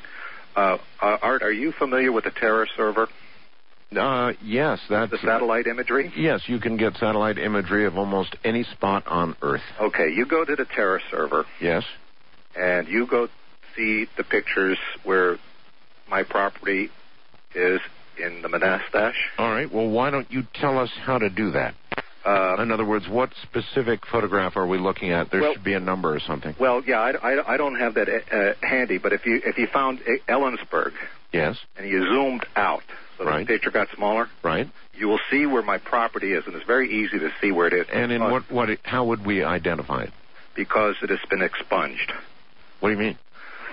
Those pictures do not appear on the satellite server. The ones taken in June of 2000. Well, instead, where your property ought to be, what do we see? 2 white squares. Are you serious? Absolutely. You go to Terra server. That's provided by Microsoft. I'm not going to give any URLs. No, a lot of people know how to do it. And look up Ellensburg. Right. Zoom out. Right. So you get and then you will see over where the Monastash Ridge is. Yes. My property blanked out. Actually, quite a bit. There's quite a few. Wow. So that is, you don't have to go by what I say. Oh, no. Listen, you one can of look my, at it yourself. Trust me when I tell you, one of my listeners, within the hour, I can guarantee will find the exact photograph you're talking about, if it exists. Yep. Send me the URL, and or send Keith the URL, and we'll get it up and take a look. And you're claiming it's not there. But it has been expunged. Well, expunge away they might, but that still would identify the exact location. Well, it still covers a lot of ground there. But where it is, and I assumed that because this picture was taken in 2000. Okay, I believe it was in June or something of 2000. Right. That there's been a lot of differences made in that area. And none of these... See, you get a really good picture on the Terra server. Oh, well, yeah, pretty good. You could basically see a car on the road with the Terra server. Yeah. That's from the satellite. So, I mean, you would see a hole. You would see outbuildings. All right. Let's direct people again. Let's say it again. So listeners who want to go to Terra server right now and help us out, tell them where to go again. Look up Ellensburg, Washington. Then? And then you just zoom out on the town until you see the black, the white squares where my property would have been. And that would be exactly... on the Monastash Ridge. All right, there's a good piece of evidence we can go hunting for. Just go there, but whoever controls the satellite and releasing it to the terror server people, decided not to let them have these pictures. Oh, isn't that something? Okay. So I mean, every listener can do this. I mean, you know, I've had, you know, people want to go out there, and the only thing I tell them is don't go there. I mean, I don't know what's going to happen to you. I don't know what people will do to you. Going to be nothing but grief of one sort or another. I mean, it's these guys to go to Area 51. You know that people have made treks to find Mels Hole. I right now I tell you, look, you know, it's there. Don't go there. You don't have to go there. It's there. But don't go there on my account. I don't want to be responsible for anybody. Anyway, so that was. You know, that's kind of like, bringing this into focus here, okay? It brings us certainly up to date, yes. And, I had a couple of other interesting things. These things are kind of loose ends, but they're not loose ends. All right, you're going to have to hold on because we're at the top of the hour, and then we're going to shortly get to the next hole. Mel has a new, apparently, endless hole. I'm Art Bell. From the high desert, this is Coast to Coast AM. The devil went down to Georgia. He was looking for a soul to steal. He was in a bind because he was way behind and he was willing to make a deal. When he came across this young man sewing on a fiddle and playing it hot, and the devil jumped up on a hickory stump and said, "Boy, let me tell you what. I guess you didn't know it, but I'm a fiddle player too. And if you'd care to take a dare, I'll make a bet with you. Now, you played pretty good fiddle, boy, but give the devil his due. I bet a fiddle of gold against your soul because I think I'm better than you." The boy said, "My name's Johnny, and it might be a sin, but I'll take your bet. You're going to regret." KFI AM 640. More stimulating talk radio.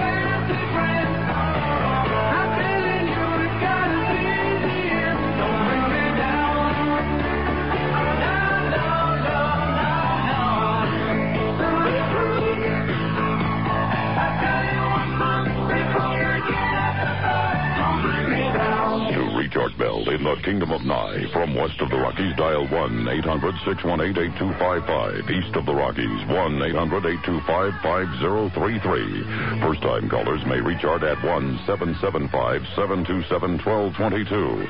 Or use the wildcard line at 1-775-727-1295. To reach Art on the toll-free international line, call your AT&T operator and have them dial 800-893-0903. This is Coast to Coast AM with Art Bell on the Premier Radio Networks. Well, folks, for a short time, it would appear as though we brought the entire Terra server down. However, enough of you went and looked, and we believe we found the frame in question. Keith has it posted right now. It covers an area, it says, 5 kilometers southwest of Ellensburg, Washington. And I'll be damned if there isn't a big white block missing from the center of this part of the Terra server in the Manatash. I can never say that. The Manatash? Anyway, the area that he was talking about. We've got the link up there on my site right now. Go to artbell.com. Go to program, tonight's guest info. And you will see related link, Terra server image of Ellensburg, Washington. And there is a big missing area. Now, whether this is it or not, I don't know. We'll ask Mel in a moment, but it's on my website right now. Thank you. Sorry about that, Terra server.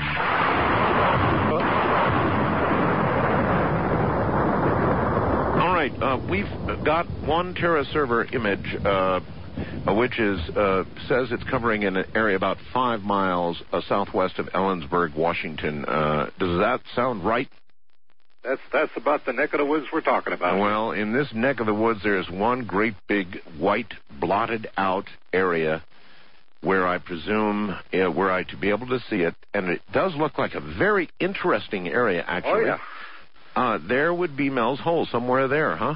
Yeah, that I think that blotch over there covers like a 4-mile by 8-mile area. My goodness. But what a blotch. Isn't that something? Yes, isn't my that? nephew told me about that, and I said, well, you son of a gun. Well, he's right. We've got it up on the website right now. People can go take a look for themselves. So now we have pinned down, better than ever before, the area where Mel's hole actually is. Thank you, Mel. That was that's damn good research.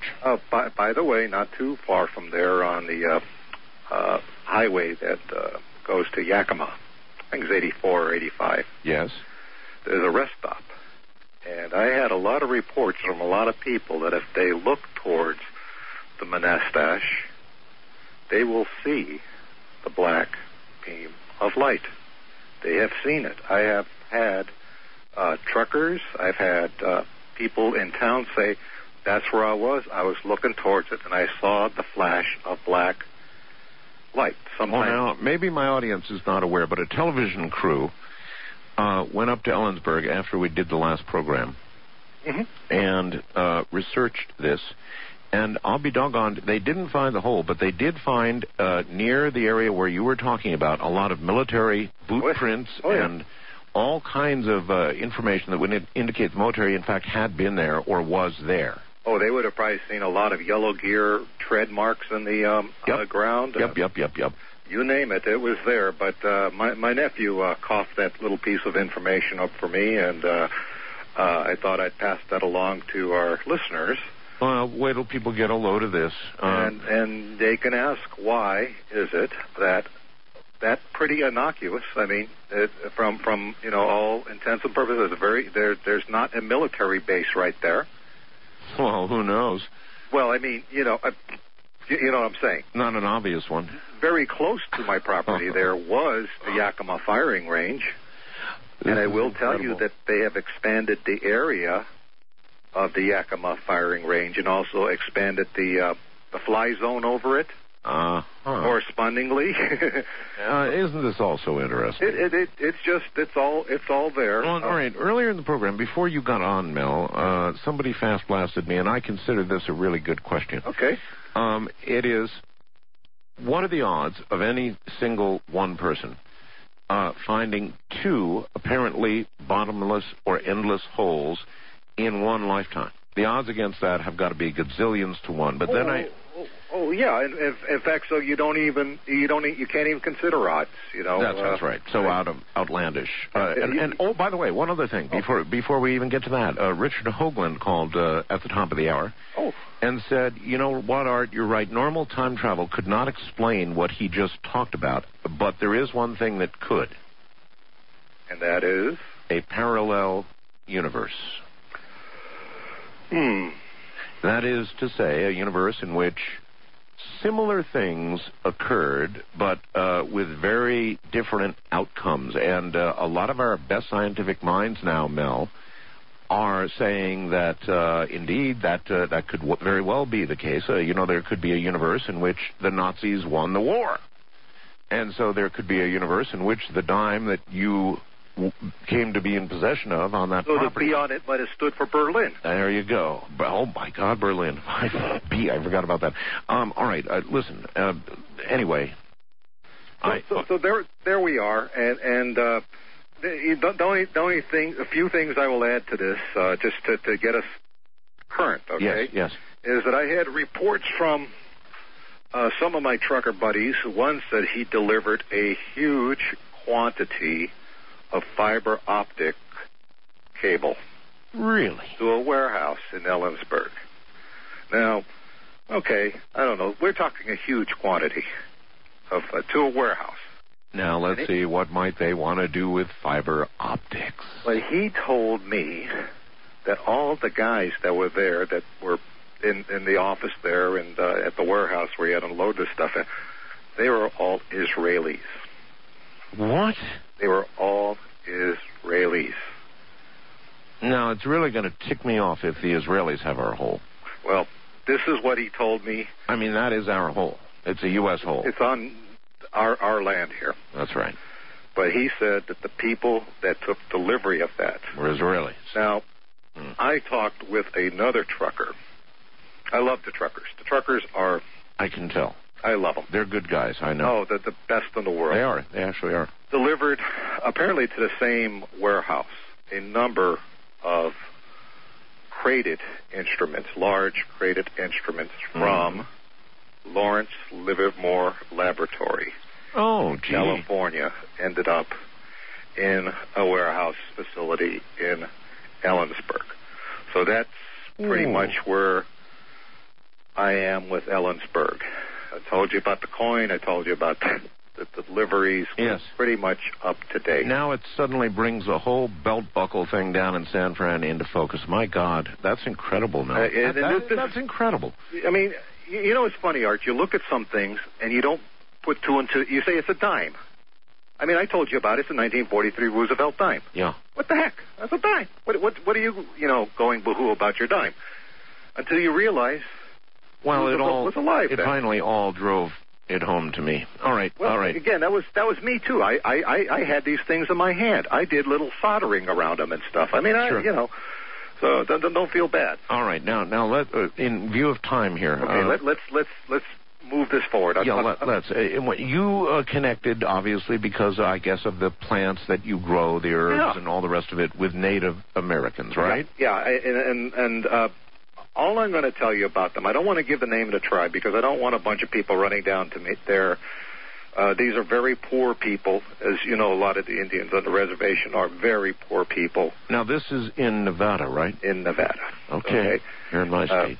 And there are tribes up there that...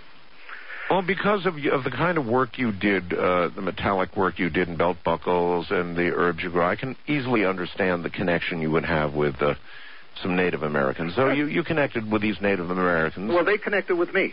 They actually contacted me through email. Oh. And said, look, would you be interested in coming down and discussing with us, what you're doing, the research that you're doing, and, talk about, I have believe me, Art, I have no commercial interest in this at all, but they do.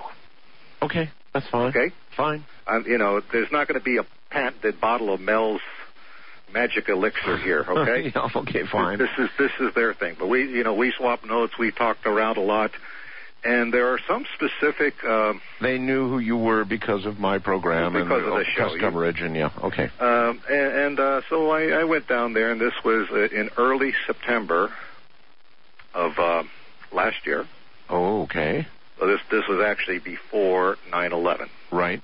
Okay, but shortly before that. Early September. I was pretty much incommunicado basically during that whole time, and strangely enough, so a lot of this stuff is news to me. All right.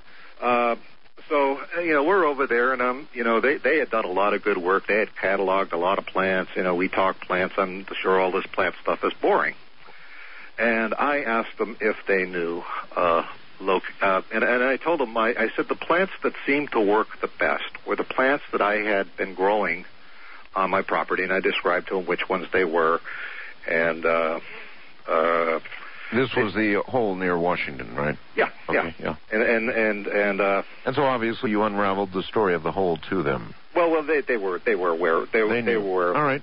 Too. All right. And so I says, can you, in your gathering and in your research and your studies, have you found this specific variety? And I said, because this was the variety that grew by the property. And that's where I ended up at the second hole, is because they took me directly to, not for the hole in particular. Well, then it's obvious to me that they knew your reputation. Right. They knew the whole story of the hole, and the real motivation for inviting you down there, aside from the herbs and the rest of it, was that they had a hole of their own. Well, the hole itself, and we're going to get into the hole, I guess, deeply, for lack of a better term, but... now you're guilty. I'm sorry, Art. But basically, the hole is not on their property. Okay. I mean, their connection, to get from the reservation or where the Indians are to the hole is they know where it is. You're telling me this hole is in my state? In the state of Nevada. In the state of, oh my God. Mm-hmm. Okay. And if you looked at the picture of of where the Monastesh is in Washington, and right. try to find similar pictures in Nevada, you probably find it there too. We have very similar looking terrain. It really is. That's why I love. I love the high desert. That's my kind of land. So I'm up there, and this land is used by members of the Basque, BASQUE community. All right. The Basque are interesting people, and they basically came out to your state and a couple of other states, basically for raising sheep, of all things. Okay. And so they are shepherds, and so I am introduced to what is now the second hole. All right. Tell me about this. I mean, they took you to it. They took me there. I did not go all the way up to the hole, but there was conversations between the Native Americans and the Basque and blah blah blah, and they basically agreed that everything was as it should be. That I wasn't from CNN or the FBI or CIA or whatever. Right. And so I went there, and I got to see the hole. Now, all right. What's there? What it is that if you walking up to it, and first of all, this is in a fairly pristine area, okay? So there's like no real signs of civilization around there. There's no roads leading into it. There's no telephone wires, nothing like that. I mean, we're talking pristine area. Right. No signs of, except for their habitation, no signs of habitation. Gotcha. Okay, you're walking up to it, and what you see sticking out of the ground is the hole itself is the same dimension as the one in Ellsberg. It's wow. Wide. 9 feet in diameter? 9 feet in diameter. This one had a metal collar around it. A metal collar? Solid metal collar. That rose from about 2 feet high and about 2 feet deep. Metal collar, and it had some notches in it that you could look like, in my estimation, you could mate something with it, to lock it in place. And it could possibly have been like a locking collar. You mean something was, in other words, it looked like something intended to lock to it from above? Exactly. Something would be lowered onto it and locked into place. Okay. But the Basque tell me that this property, or this hole here, has been there for all of their experience, and they have been there since the 1800s. Just the way it is, but the same hole. On not their land. They don't own this land, Art. This is probably U.S. government land. Well, the majority of land here in Nevada is BLM. Well, exactly. Bureau of Land Management. It's not. They don't own it. They use the land. They graze sheep, blah, blah, blah, that sort of thing. How long have they known of this hole? Do you know? Well, again, the one fellow I know says he knew this from when he was a young man, and he was well into his late 80s. And so he knew it from probably for the last 70 years. All right, because of what you did, we know a lot, at least quite a bit about your hole up in near Ellensburg. But yes. This hole, what do we know about this hole other than its diameter? It's the diameter, and apparently it is lined with that same metal as far as you can see. You're kidding. It is solidly lined as far as you can see. So this is not a natural hole by any stretch. There's nothing natural about this hole at all. Nothing. Can you tell what kind of metal it is? No, but I'll tell you one thing, and it was kind of an accident. But I dropped the box wrench on it. Right. On the ledge. Yes. Made no noise.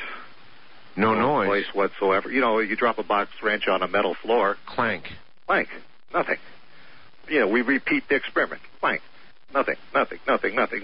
It makes no... You could pound on that thing with a sledgehammer, and it won't make noise. Okay? Oh, Mel. This is what I'm telling you about right now, is that this one here is so different from the one that I had in Ellensburg. Like, totally different. Mostly because of this metal around it. But when you touch the metal, does it feel metallic? Is it cold as metal would? Oh, this wow. This is interesting because a lot of the fellows that are there, and there was 5 of us at towards the end of it, and it started with 2 and we ended up with 5. But what they say, when they're up there, even in the wintertime, they can like put their tent and sleeping bag right up against it, keep them nice and warm. Warm? Yes. It keeps them nice and warm, but it is not hot. You know, it's not like, you know, like a fire hot. But the metal itself over there radiates. I don't even know how to describe it there. In other words, if you touch it with your hand, is it hot, or does it just produce radiant heat that? There is heat around it, but it itself is not hot. How does that sound? This is really weird, Mel. So they are, you know, that's what, you know, that's the thing there, and so we have this, you know, hole in there, and they, again, from my understanding, they have known about that hole up there. It's it has been known since the 1800s. It has been known exactly the way it is. I can tell you that some of the people that I talked with towards the end of everything on my way back said it was a spiritual site for them up there. I asked the native... Spiritual site. All right, hold it right there, Mel. Good cliffhanger point, so to speak. Sorry about that. Mel Waters is my guest, and we're beginning to hear about a second hole, oh my goodness, right here in Nevada.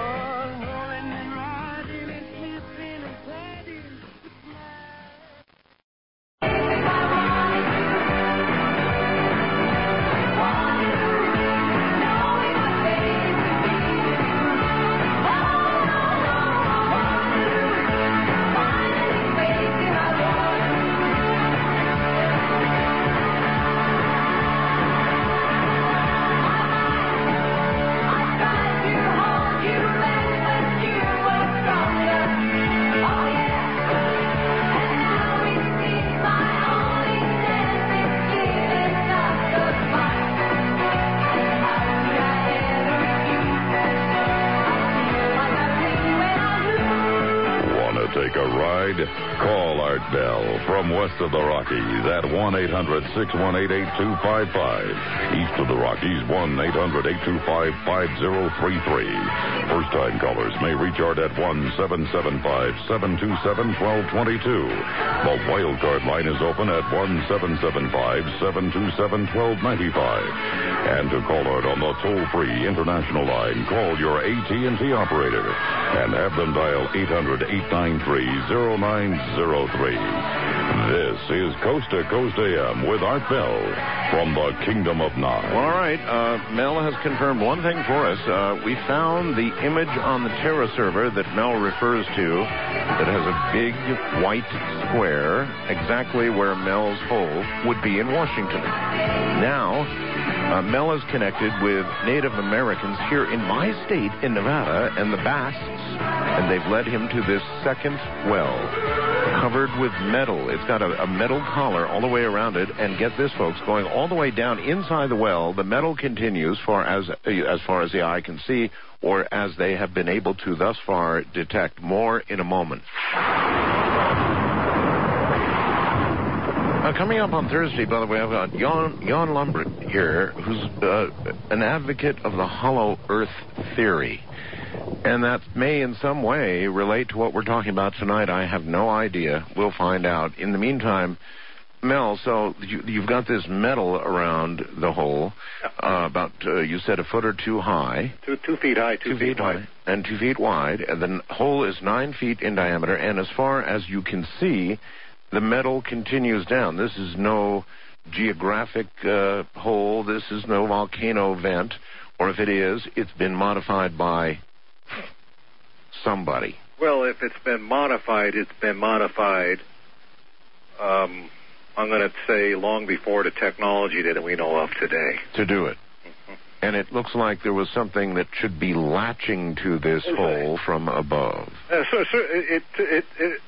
I'm going to call the thing on top of collar, okay? And that's we'll call it the collar, all right. And it looked like there's notches in it, and it looked like you could lock something into place or line something up in it. Gotcha. It didn't move. I mean, the whole thing was solid. It's solid metal. But there are places where there are notches in it, and something is meant to my opinion. All right, what did the Basques or the Native Americans tell you about what they knew of the depth of this hole? In other words, I'm sure they've thrown things into it or have experimented with trying to find out how deep it is or something, right? Well, actually, they didn't do anything with lowering line it or anything to it, but they did relate to me the same phenomenons as that I had described. One, the fear of animals going by it. Their dogs won't do it. Nothing. They have nothing to do with it there. They too have spoken of the black beam. They've spoken of that. What do you mean black beam? From time to time, black beam. This is a contradiction, but a black beam of light, okay, comes from the hole. It lasts for a very short time, but it just goes directly up into the sky. And when you look at it, it looks like a black beam. In other words, as opposed to a lighted sky. If you had a flashlight and it was capable of throwing off a black, not a black light like we used to have back in the 60s, you know, with all that stuff, but black, solid black. Yeah, gotcha. That's what. There's no way to describe it. There's no. I am one of the few people that I've had other people tell me about it. I have never personally witnessed the black beam. You did perform some experiments on this hole, didn't you? Okay, let me talk about the first one, and I'm not a scientist. I'm kind of a researcher. But the first thing that we did is we had a whole bunch of Safeway or 7-Eleven bags of ice. You know, the kind that you buy, and we had a couple bags of that. So we had put one in a bucket on the surface, and we lowered another bucket of ice into the hole, 1,500 feet. 1,500 feet? Yeah, we had access to a nice winch and about that much. We only had 1,500 feet of line, and that's what we... What was the idea of lowering ice into it? Well, first of all, my curiosity is that I wanted to know, was it hot or cold down there? Okay. So we basically waited for the ice to melt about halfway on the surface, and we would hoist up the... I see. So your ice, you had test ice on the surface. Yeah. To see how that was melting. I got you. Of your garden variety convenience store ice, right, that you buy anywhere, and nothing magic about it or anything like that. Right. And so we lowered it down there. We waited for the ice to melt on the surface there, and it got about half melty, So it was sitting in a bowl of in a bucket of water with a few bits of ice floating around. We brought it up, and the ice in the bucket did not melt. It didn't melt. It was not melted. So we said, this was on. No, wait a minute. Now, the hole had been radiating in some strange way heat enough that people would camp by it. Yeah, they did that in the wintertime. But it doesn't melt ice? Didn't melt the ice. It came up there. We looked in the bucket. We had ice cubes in there. Did anything come back up with the ice cubes? We had ice cubes. I reach in the bucket at ice cube. I pick one up there. So in other words, nothing else, dirt, water, anything else? No, the stuff appeared pretty much the way we had sent it down, with the exception of when I put my hand in the ice wasn't cold. Felt like ice. What? Wasn't cold. This is what I'm saying. It wasn't cold. You pick up a piece of ice, you put it in your hand. It's cold. It melts, and it's cold. In fact, it makes you cold by melting. That's how cold works. Right. Well, it didn't. It wasn't cold, and in the hand, it didn't melt. So then, now they're more like blocks of glass. Yeah, I would say so. But we said, okay, what we'll do here is we'll take this bucket and we'll stick it on the fire. A little place to cook there. Stick the bucket with the unmelted ice? Unmelted ice. You put on a fire? We put it on like our cooking fire there. Okay. We had a little table and cooking area and stuff over there. And so we put it on there, and the ice catches fire. What? The cubes catch fire, and I guess maybe catching fire might be the wrong word. That the ice, we took it off the fire right away, so we set it on the dirt, and the stuff in the bucket was still burning. And again, burning might not be the right thing. It was giving off heat.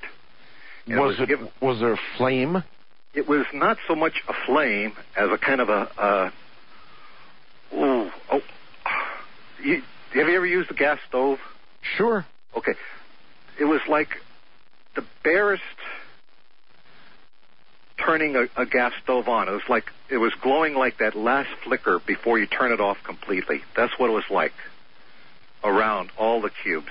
And you could knock the cubes around and separate them, and each one of them, would exhibit the same properties. Holy smokes!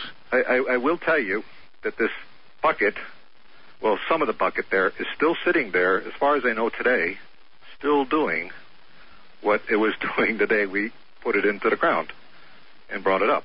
So this was September, and this is January now. That's how long it's been doing what I call burning.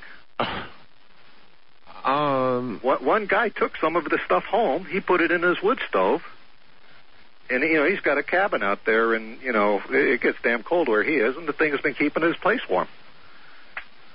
Yeah, northern Nevada is very cold. So this is like giving off eternal heat. I'm not sure I've got this right. It makes it look. It was neutral when it came out of the well. It was neutral. In other words, we put it on the fire, and it appeared. Again, my terminology. This is very bad because it acted like a fuel. It will look like if I understand combustion. It was like it was doing combustion in a different way than we would attribute combustion to, mixing air with fuel and creating heat and flame. It was doing kind of the same thing, is what I'd like to say. And it's been burning like that since, again, burning is the wrong word, but that's all I got for it. I don't know how to describe this process since early September. And again, a guy he took about a coffee can's worth of this stuff and took it home and put it in his wood stove in his cabin. No wood in there. Yes. And the thing has been going since then. Now, we have tried this experiment of just the lowering of the bucket because we figure we'd like to have a lot of this stuff here. Oh, of course. And sometimes we would go down there and we would get nothing. Sometimes we would get melted.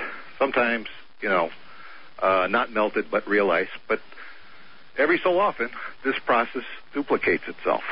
So we come up with the same thing. But it isn't like, every time you throw, you lower a bucket full of stuff there that it's going to happen every time. It doesn't happen every single time. A quarter of the time? An eighth of the time?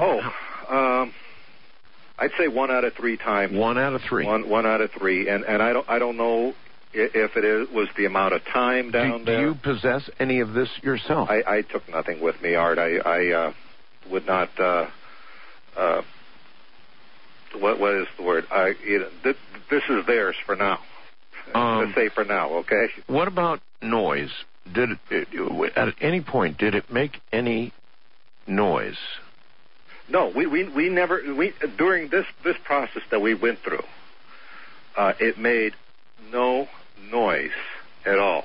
It made no noise, and we did not notice anything from the surface, anything particularly unusual.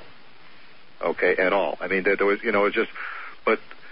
Were there any markings on this metal that were discernible? In other words, anything marked or scratched in English or any other language? Well, we went at it with a hacksaw blade. You couldn't hacksaw it. You couldn't even dent it?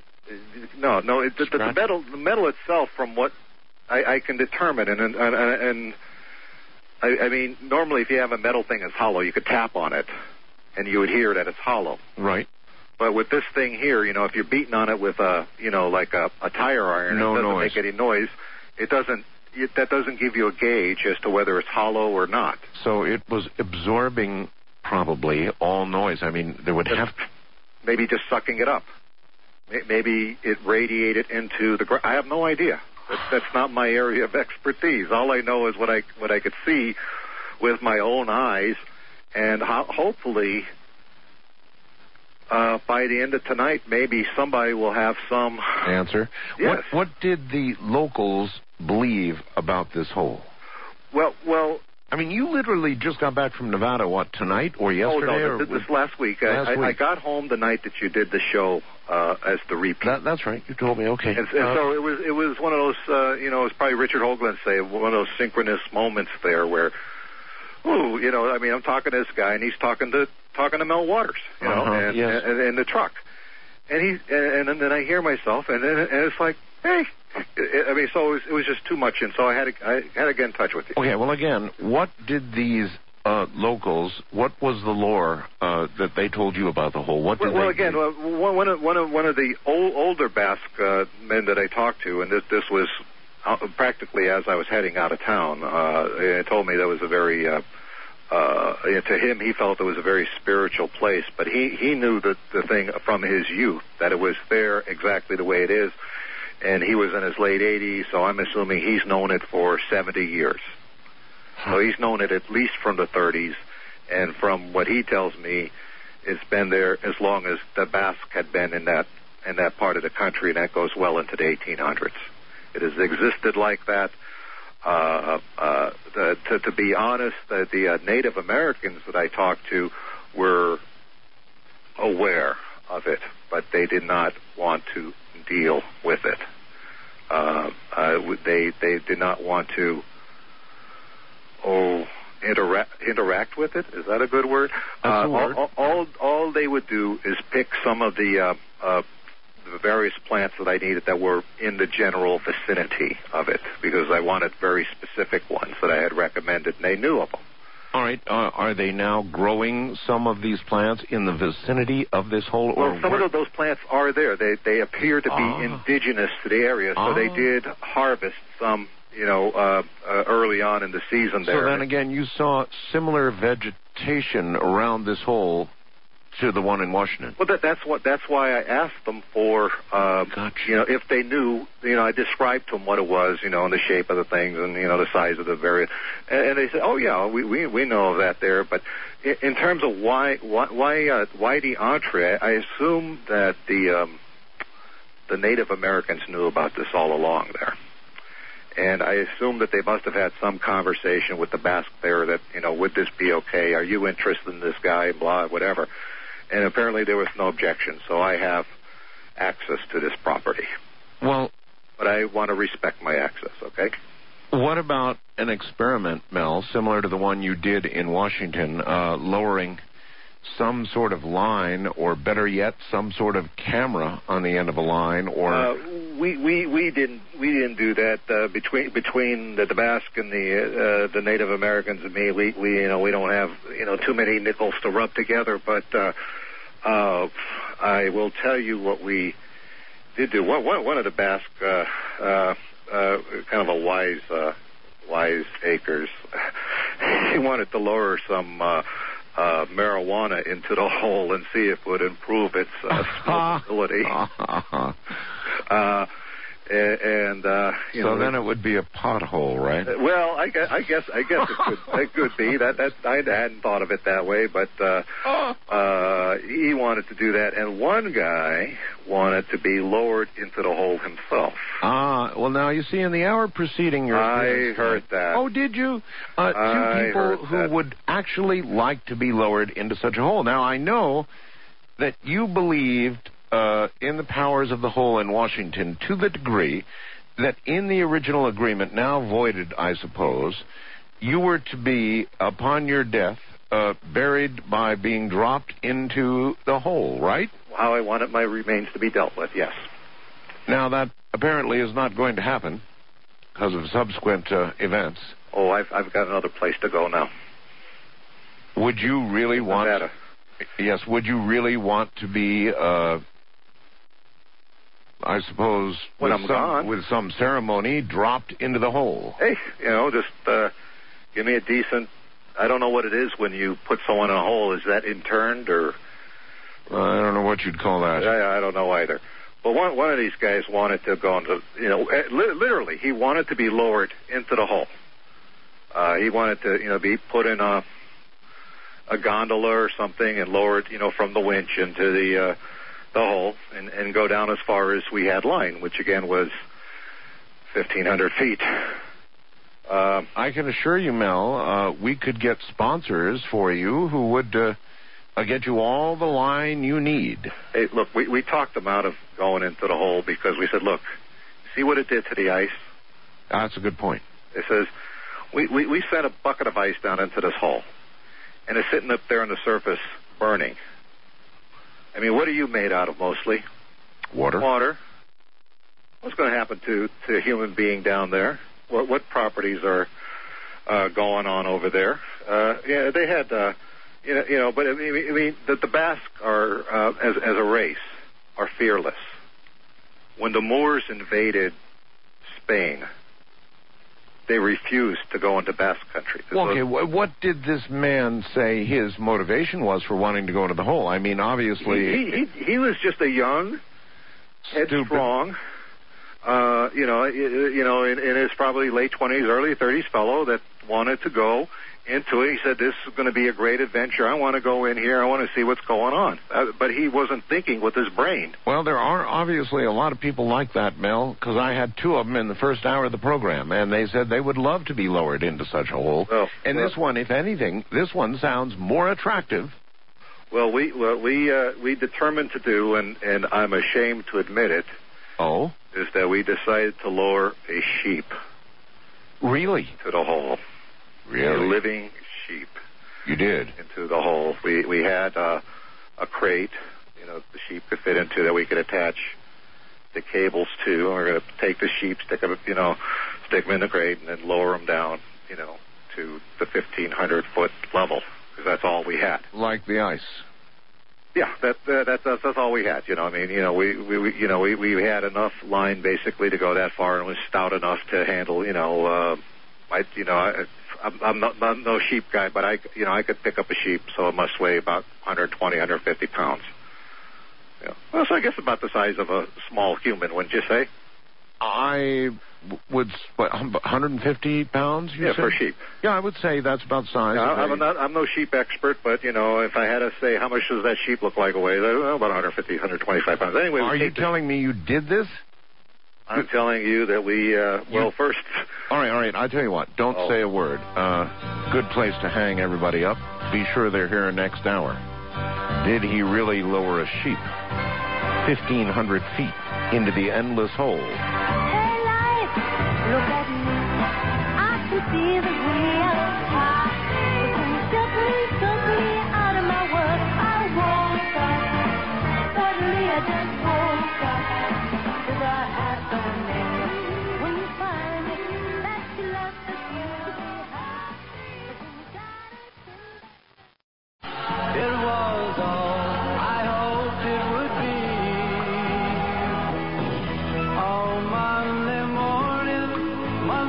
morning, couldn't guarantee that Monday evening you would still be here with me.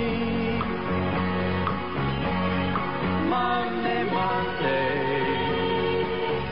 can't trust that day. Want to take a ride?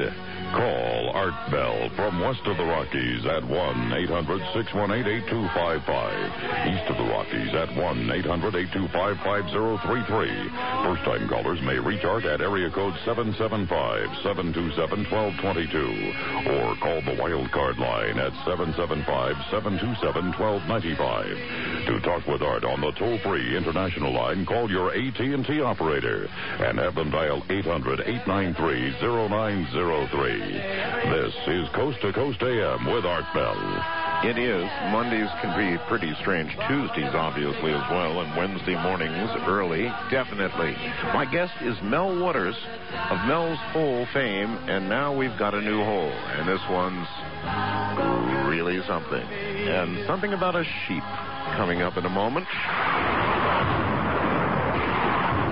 All right, just about to get back to Mel Waters, and he had brought up the subject of a sheep, which apparently they were considering lowering 1,500 feet into the hole. Now, we were having fun last week with Mel's Hole, talking about it a little bit. We knew he was going to be on. And somebody said, well, why not toss a cat down Mel's hole and see what happens? Now, of course, I'm a cat lover, and so this is not cruelty because nobody is seriously suggesting tossing a cat down Mel's hole, but some very creative person with a sound blaster and some talent and a little manipulation created what it would sound like if a cat were to be tossed into Mel's hole. It's meant, obviously, as pure comedy. This is not actually a cat being tossed into Mel's hole, but here is the way he represented it would sound.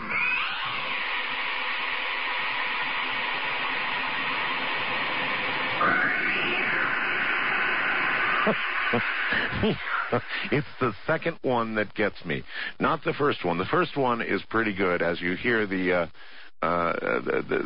sort of the echo of the cat disappearing down the hole. It's the second little one. There he goes. That was what somebody thought it would sound like, Mel. Oh, my goodness.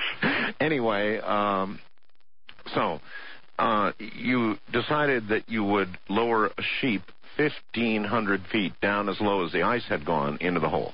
Well, we had decided that we were going to take the sheep and put them in a crate and lower them into the hole. We led the sheep to the hole, and it just started freaking out. I mean, we didn't make... Like every other animal. Yeah, but I mean, it was like totally not happy. It was not happy, and I I have a lot of respect for animals, and it's amazing what animals really know and what they sense. Well, you're right about that. And so if it was terrified... It was terrified, so the bass got the sheep away from the hole, and again, a lot of what I'm going to say now I am thoroughly ashamed of, That's all right.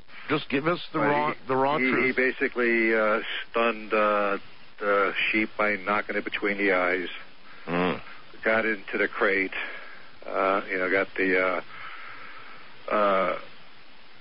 cable and line hooked up to it, so it was all securely attached. And right. Just about when we got to the hole, the sheep just started making horrible noises. So he stunned it, but he didn't kill the sheep, okay? He just knocked it out. Yeah. So it was live when it went in the box, and then it stirred when it got to the hole. Yeah. Anyway, it was just making the worst god-awful noises. We were getting it about ready to let it go into the hole. Yeah. And even though it had been hit in the head? It stirred by the time we got it crated up into the crate. There was enough room for it to lie down, and I guess if it wanted to, it could stand up. I don't know.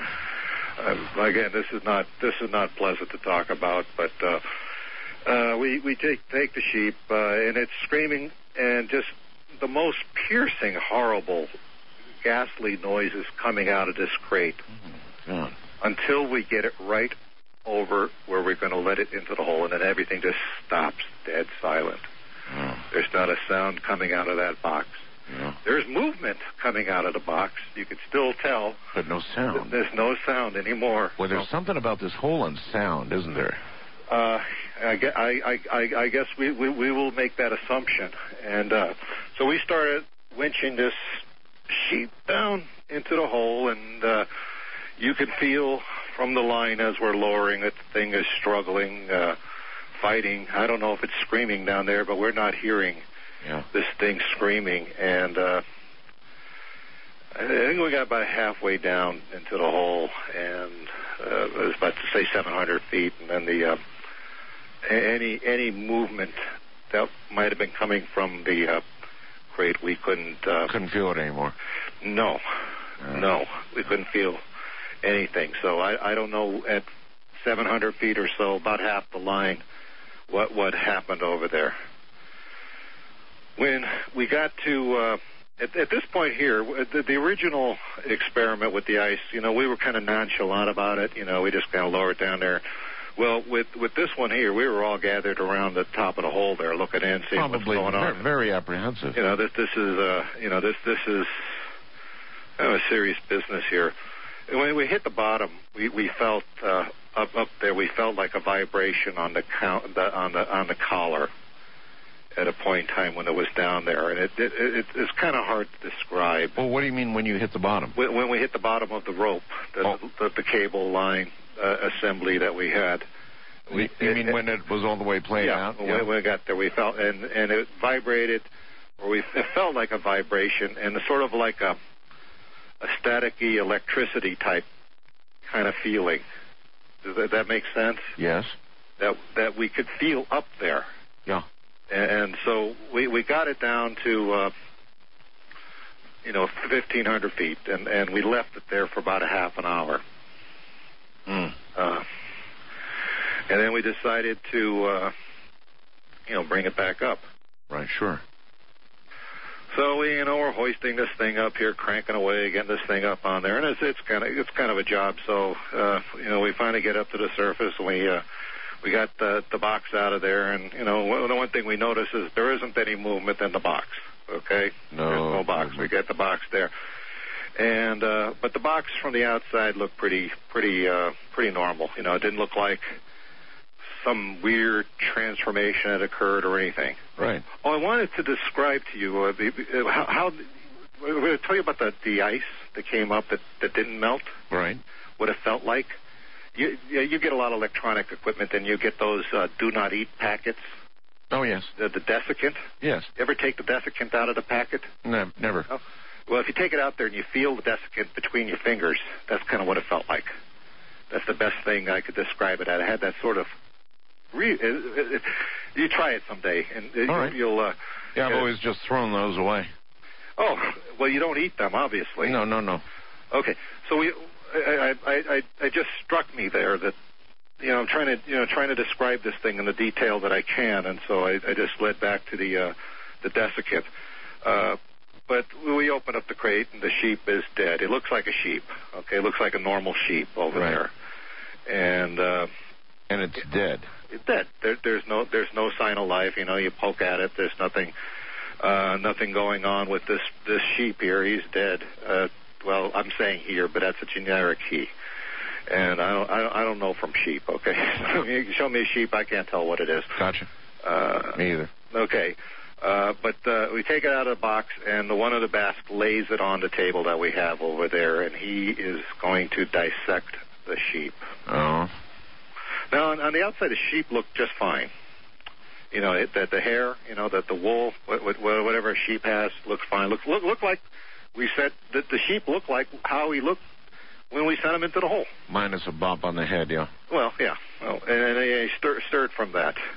But he started cutting into the sheep, and it looked like the sheep had been cooked.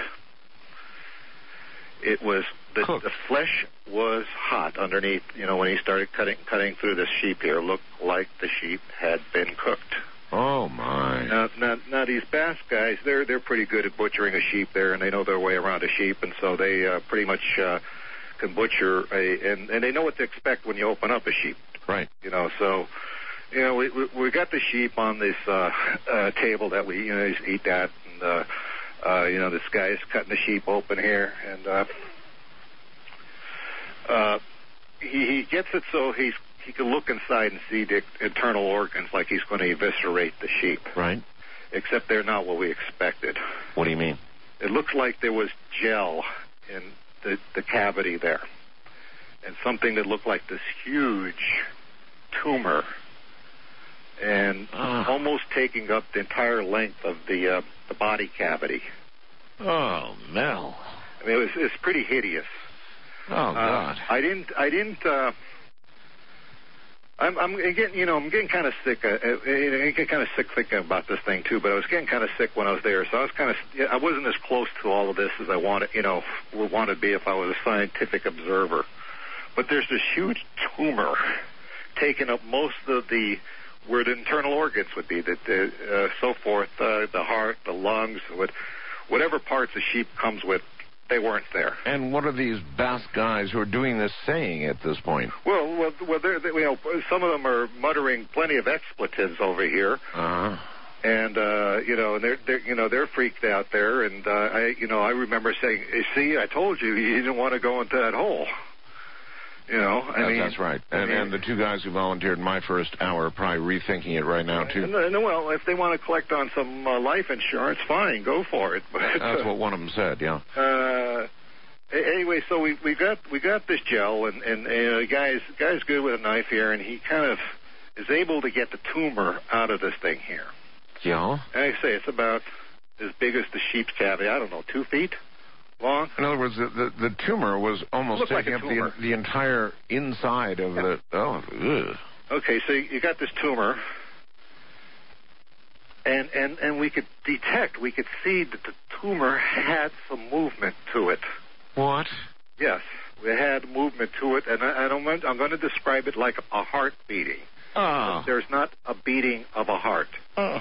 Just like a pulsing from this tumor. A pulsing tumor. Oh, my God, Mel. So we get to the point where we got this tumor out there, and, he's working on trying to cut it open. It's like really a tough thing to cut into. But he was finally able to get into it. Yeah. And, boy, I'm going to tell you here, he opens it up there, and inside this tumor is what it appeared to be a fetal seal. Like a fetal what? Seal, like a pinniped, a thing that lives in the ocean that balances balls on his nose. Yes. It's about 18 inches long. It's got the flippers on it, and it looks like a little seal. Huh. It looks just like your basically your little seal, except it had what, and I don't know, I don't want people to freak out, but it had what looked to me like human eyes. Like a human being. I mean, you know what like cat eyes look like? Oh yeah. You know what dog eyes look like? Oh yeah.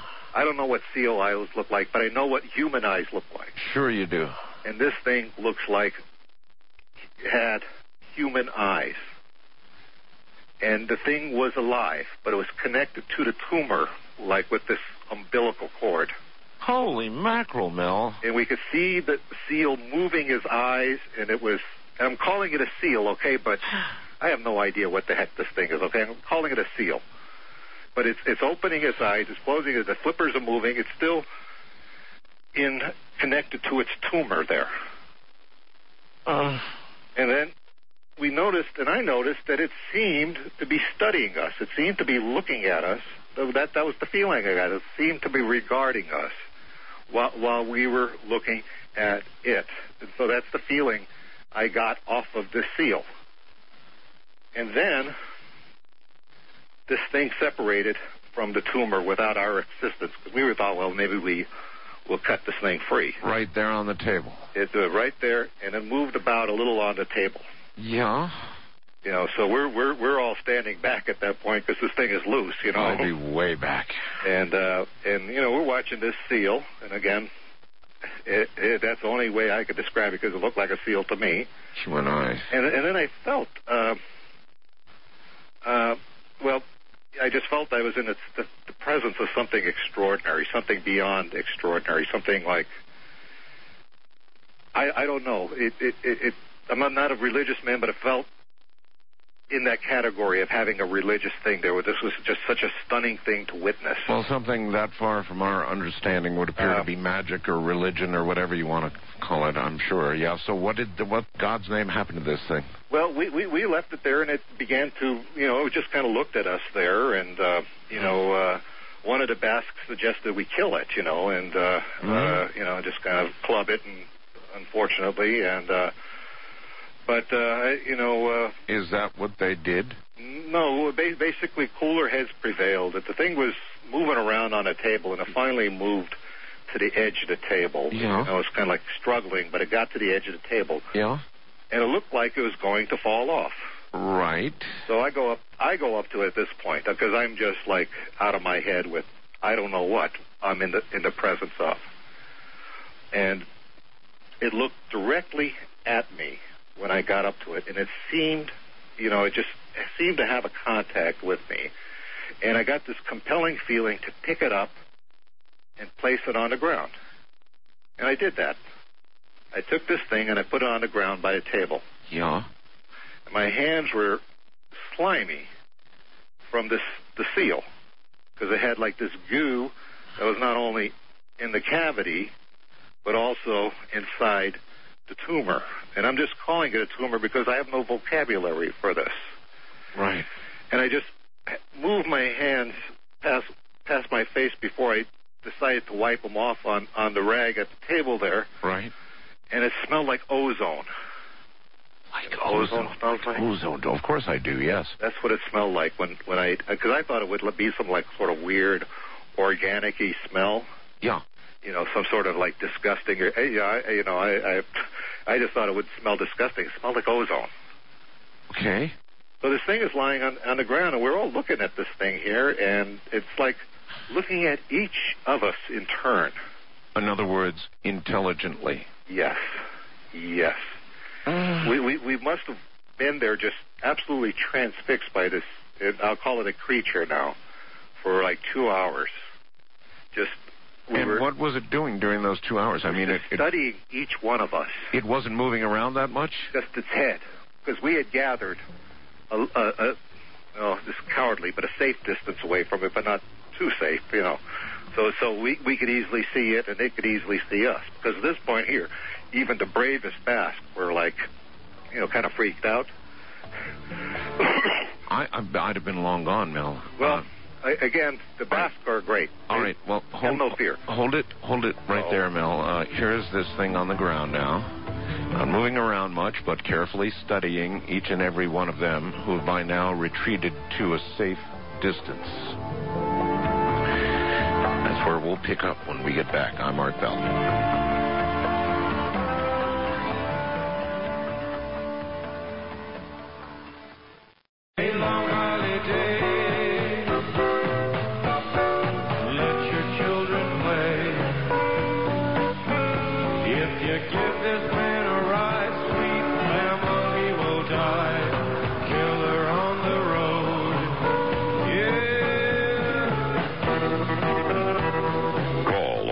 In the Kingdom of Nye, from west of the Rockies at 1-800-618-8255. East of the Rockies, 1-800-825-5033. First-time callers may reach Art at 1-775-727-1222.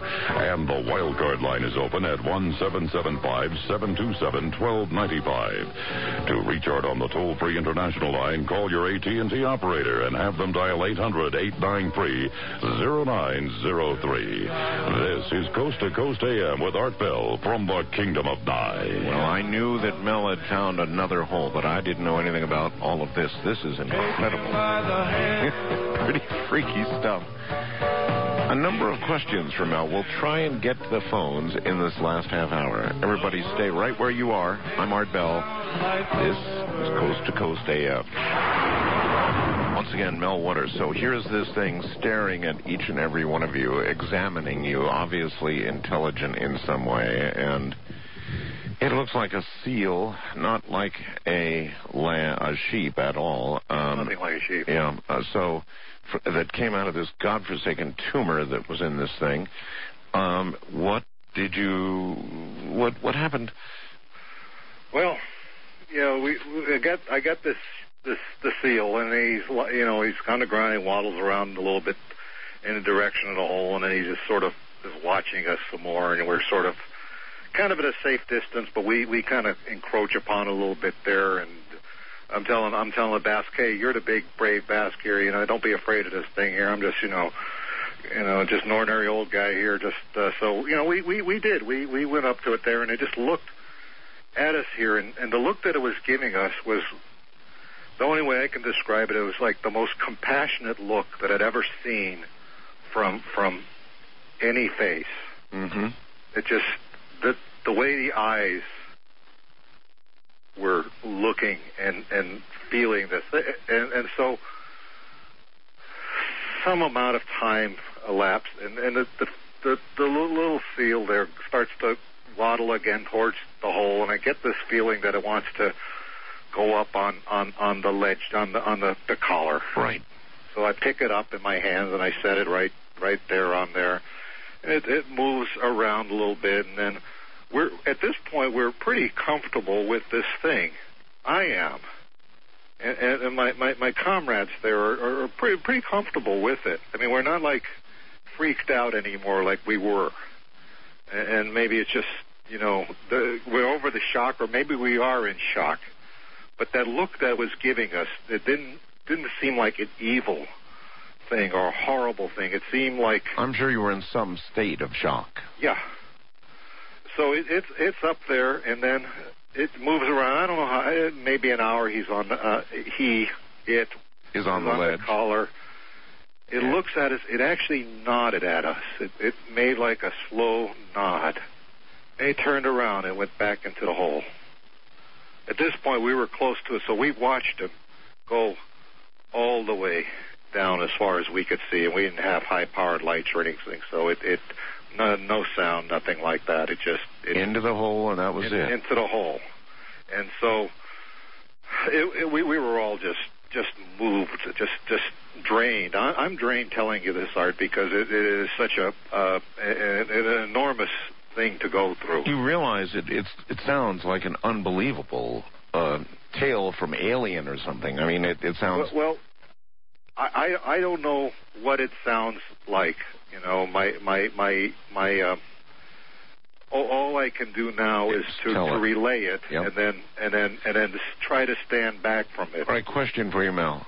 Does anybody have any photographs of this hole? I went up there from the natives to the hole. I basically camped at that property. Right. I didn't come and go. No one came and go. We had what we had over there. And so we didn't bring photographs. Personally, I didn't want to, I thought to myself, look, this would be great. We get this all on film, on video, whatever. Right. But I did not want to encroach upon what they had, and if they came to me and said, look, Mel, why don't we go to town, go home, get our stuff, and try to video, fine, I would have said that, but I was not going to broach the subject with them. I mean, I did, I mean, to me, it was an enormous privilege to go where I'd gone at that point. Are you likely to go back to the hole? Yes. You're going to? I will. I will let you know that we at first we decided we thought we would bury the sheep's carcass and the tumor. Yeah. We still had that, and we decided it was just best to take the whole thing and put everything back into the hole where it all came from. Yeah. So I just we just let it be. We had a tarp on we just dumped the whole everything back into the hole where it came from. I didn't know what else to do. We thought about burying it, and it just didn't. I don't know. It just didn't seem right. That I thought it would. And so that's what we did. I want to tell you something that is I believe related to this experience. All right. And that is prior to going to Nevada. This was in late August. I was diagnosed with a particularly lethal form of esophageal cancer. Oh, I'm so sorry. This was a like the kind that you have 6 months to live, but they're just telling you that. That there's like nothing they can do about it, but it was very fast growing. And one of the reasons I came back here was to see the same doctor because I started feeling a lot better. And my last examination with the doctor finds me cancer-free. I can't explain it. Then you could document this, right? Because he had, yes, because they had whatever stuff diagnosing the cancer, and I went back to the doctor, and they could find no evidence of any cancer. Is it your feeling that your proximity to the hole, or something about the hole, changed this? I think it was the seal. The seal. I think it was the seal. The seal. I described this thing as this huge tumor,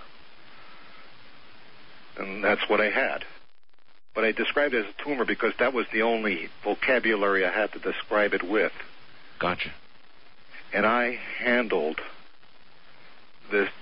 Well, that's right, you did. And I smelled the ozone from it, and it just, the look that it gave me, there was something going on. I can't say, look, I was communing with the seal and I was, had this conversation with this seal. No, I can't say that. But what I can say is that I had this feeling of such incredible compassion from this seal that ultimately went back into the hole.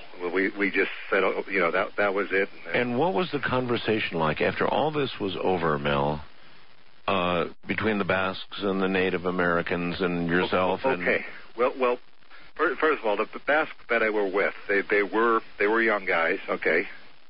And I think before this, kind of your kind of shiftless sort of characters, partiers and all of that, and they were like just profoundly moved. I mean, they were just had stuff going on in their mind after that they had been to another place, another time, anything. Their reality had been all changed. Now, I had the opportunity before I left Nevada to speak right before I left. I went back into civilization and spoke with a Basque elder. Yes. And this was the elderly fellow that I was referring to that told me some of the history of that he was in there, he remembered it from being a young man, and he described it to me and all of this stuff here. And we had because his thing was he himself would go there to that area for spiritual connection, that there was something very spiritual, very primal that was going on.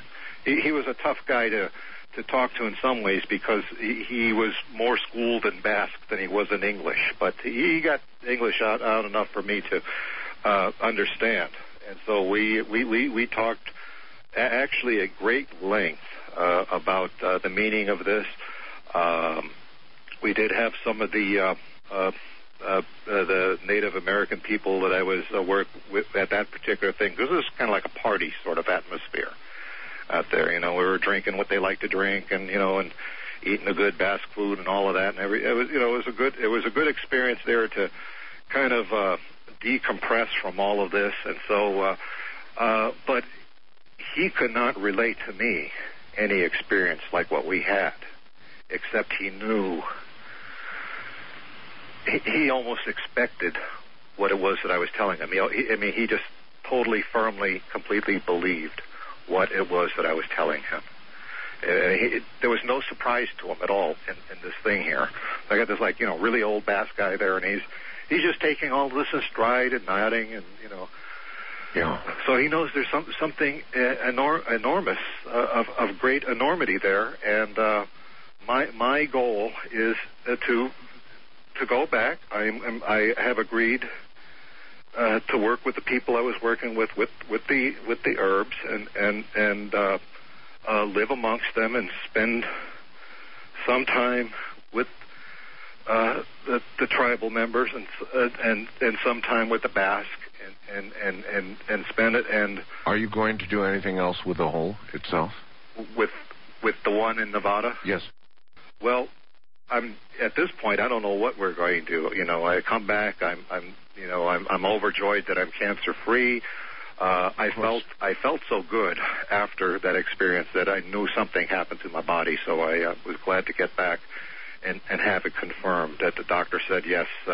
But I do plan to go back. I do plan to study it. I hope to be a better human being about this and not send innocent animals into it or what have you. That to me, I guess I still can't believe that I allowed that to happen, but I did,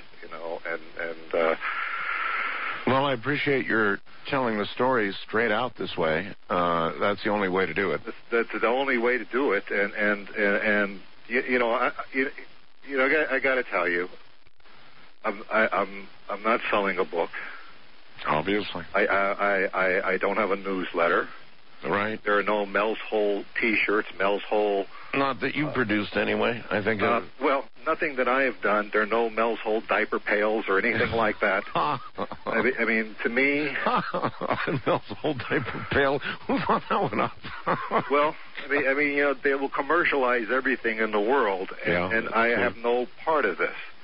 This has been just an extraordinary ride for me. Okay, it's been like nothing I could have ever imagined in anyone's life. To go where I've been, to be where I was, to go up, to go down, to be in the presence of such an amazing thing. And my only goal is to leave a permanent record of what happened. Well, how closely are you willing to identify the location of this new hole? Well, just northern Nevada, is that? I'm going to put it there. I don't want the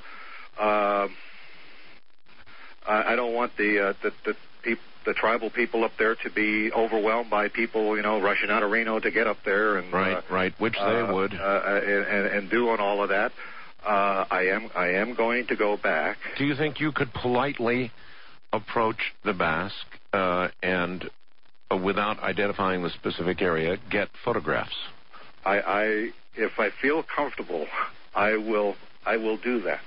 I will also at this point, and I just have a little bit of what I have that happened in my Nevada experience left, but I know we're running out of time, is that anyone that can help me understand some of these things, if they can send an email to me, I'd appreciate it. All right. You have an email address, right? Yeah.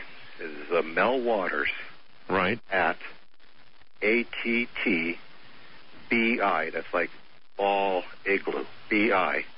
ATTBI.com. That's Mel Waters at ATT. That's Tom. Right. B as in boy, I as in India. ATTBI.com, right? Right, and Mel Waters at ATTBI.com. What is it you want? I cannot promise, like a whole, like to maintain a dialogue with people, but well, what do you want? For other people out there that have had any type of understanding of this that can make some sense to me, that knows what's going on, I'm going to listen with fascination to your program on the Hollow Earth business. Yes. Because that's something I don't know about, but I sure like to know. Well, there may be a relationship, obviously. And so that I'm going to look at. But I mean, what do you want in email? Do you want some support? Do you want? Yes. You're going to get media contacts. What I really want is the people that have good, serious opinions about this. That understand some of this. That I described a lot of things that occurred. I don't understand any of them. I only described them. I mean, going back to what I started with, talking about Ellensburg and bringing it up to today. Yeah, I get it. I'll put it out. You want somebody who might understand all of this, and that may have been studying these types of matters, that have had theories, whatever. That's good. But I'm going to be away from civilization for a good part of time, so it's going to be difficult, because I'm going to be going back probably mid-February, mid-March, somewhere in that timeline, and then I'm going to go up there for a period of time. I'll probably give you another contact when I get back to some sort of civilization, probably from Nevada, but I probably will get in touch with you again.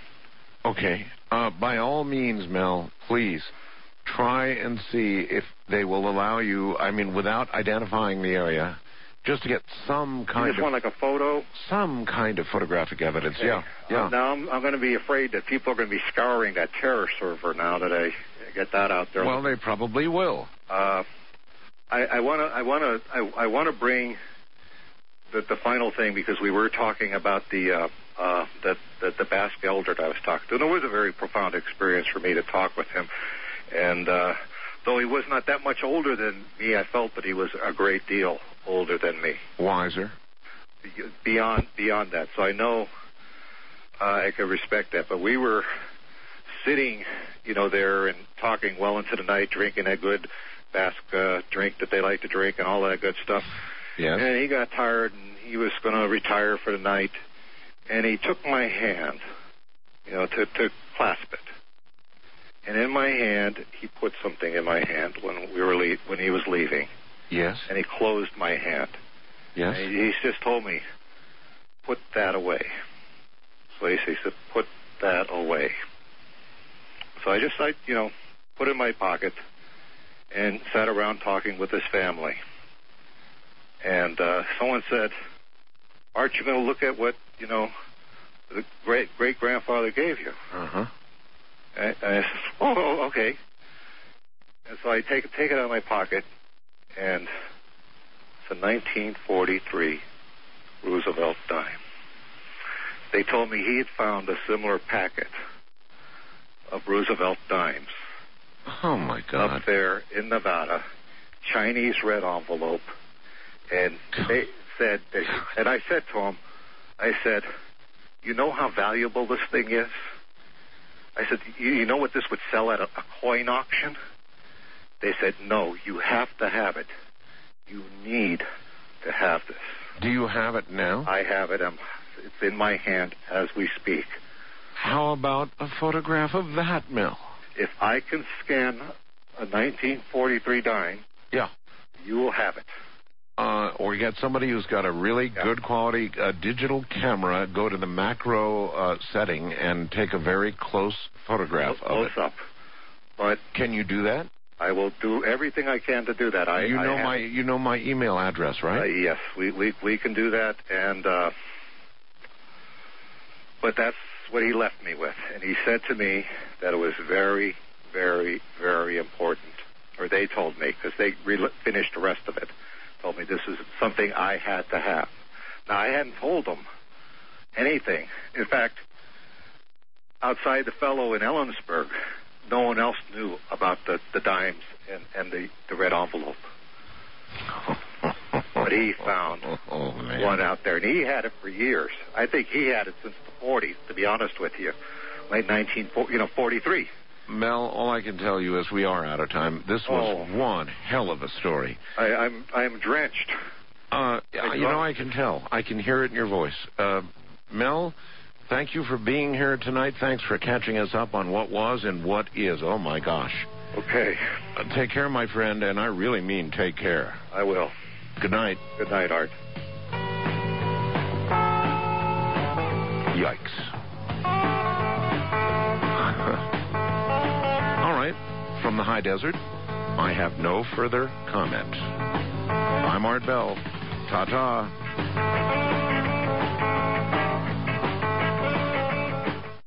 And now, the Long Coat Mafia Podcast. It's a Long Coat Mafia Podcast! He's cleaning up.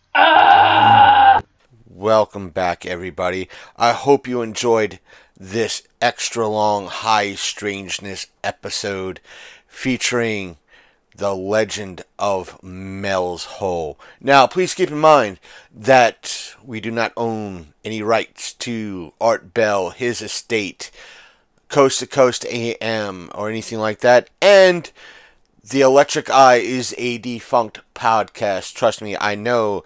I used to be on the show and help run the show. And the emails, etc., etc., etc., do not... no longer exist. So, if you have any questions, comments, smart remarks, please send them our way via email, which is longcoatmafia@gmail.com. But if you're listening to us on outlets such as Good Pods or the Podbean app, or if you're listening to this on the Podbean website, you are able to leave comments, episode reviews, and so forth and so on, please do so, because it helps get these episodes out there. So if you like what you hear, you like these filler episodes, you like high strangeness, you like weird conversations, hit that follow button. Hit that subscribe button, because it really helps us out. And if you're listening to us on outlets like Spotify, review the episode. Listen to the episodes in entirety. That way, we get more and more ranked on Spotify, and our episodes get more and more out there, because that's the best way to support the show. Period. End of story. Whether you have funds or not, it's liking and subscribing and sharing is the best way you could help the show. But if you want to help the show in other ways, we do have a tip jar. It's a GoFundMe link. We do have a Patreon. We do have a Amazon wish list. We do have even a sponsor in a way, and that is W Energy. And if you want to support us that way, just head on over to their site, w.gg, and use code LCM Podcast at checkout, which will give you 10% off your order. So, and they have a lot of great flavors and great variety, so try them out. And plus, like I said, interact with our show. Let us know what you think, and everything else, rate our show. There's not much more I can say other than stay tuned to this Wednesday when our main episode will drop for the week. It's going to be an extra long episode. I think it might be close to 2 to 3 hours, like this episode is right here. So check it out. Give it a listen as well. Like, comment, and obey. But in that, outside of me just quoting Borderlands 3, what more can I say other than good night, see y'all Wednesday, but this. I'm a gamer. I'm wearing a bikini. See you next time on the Long Coat Mafia.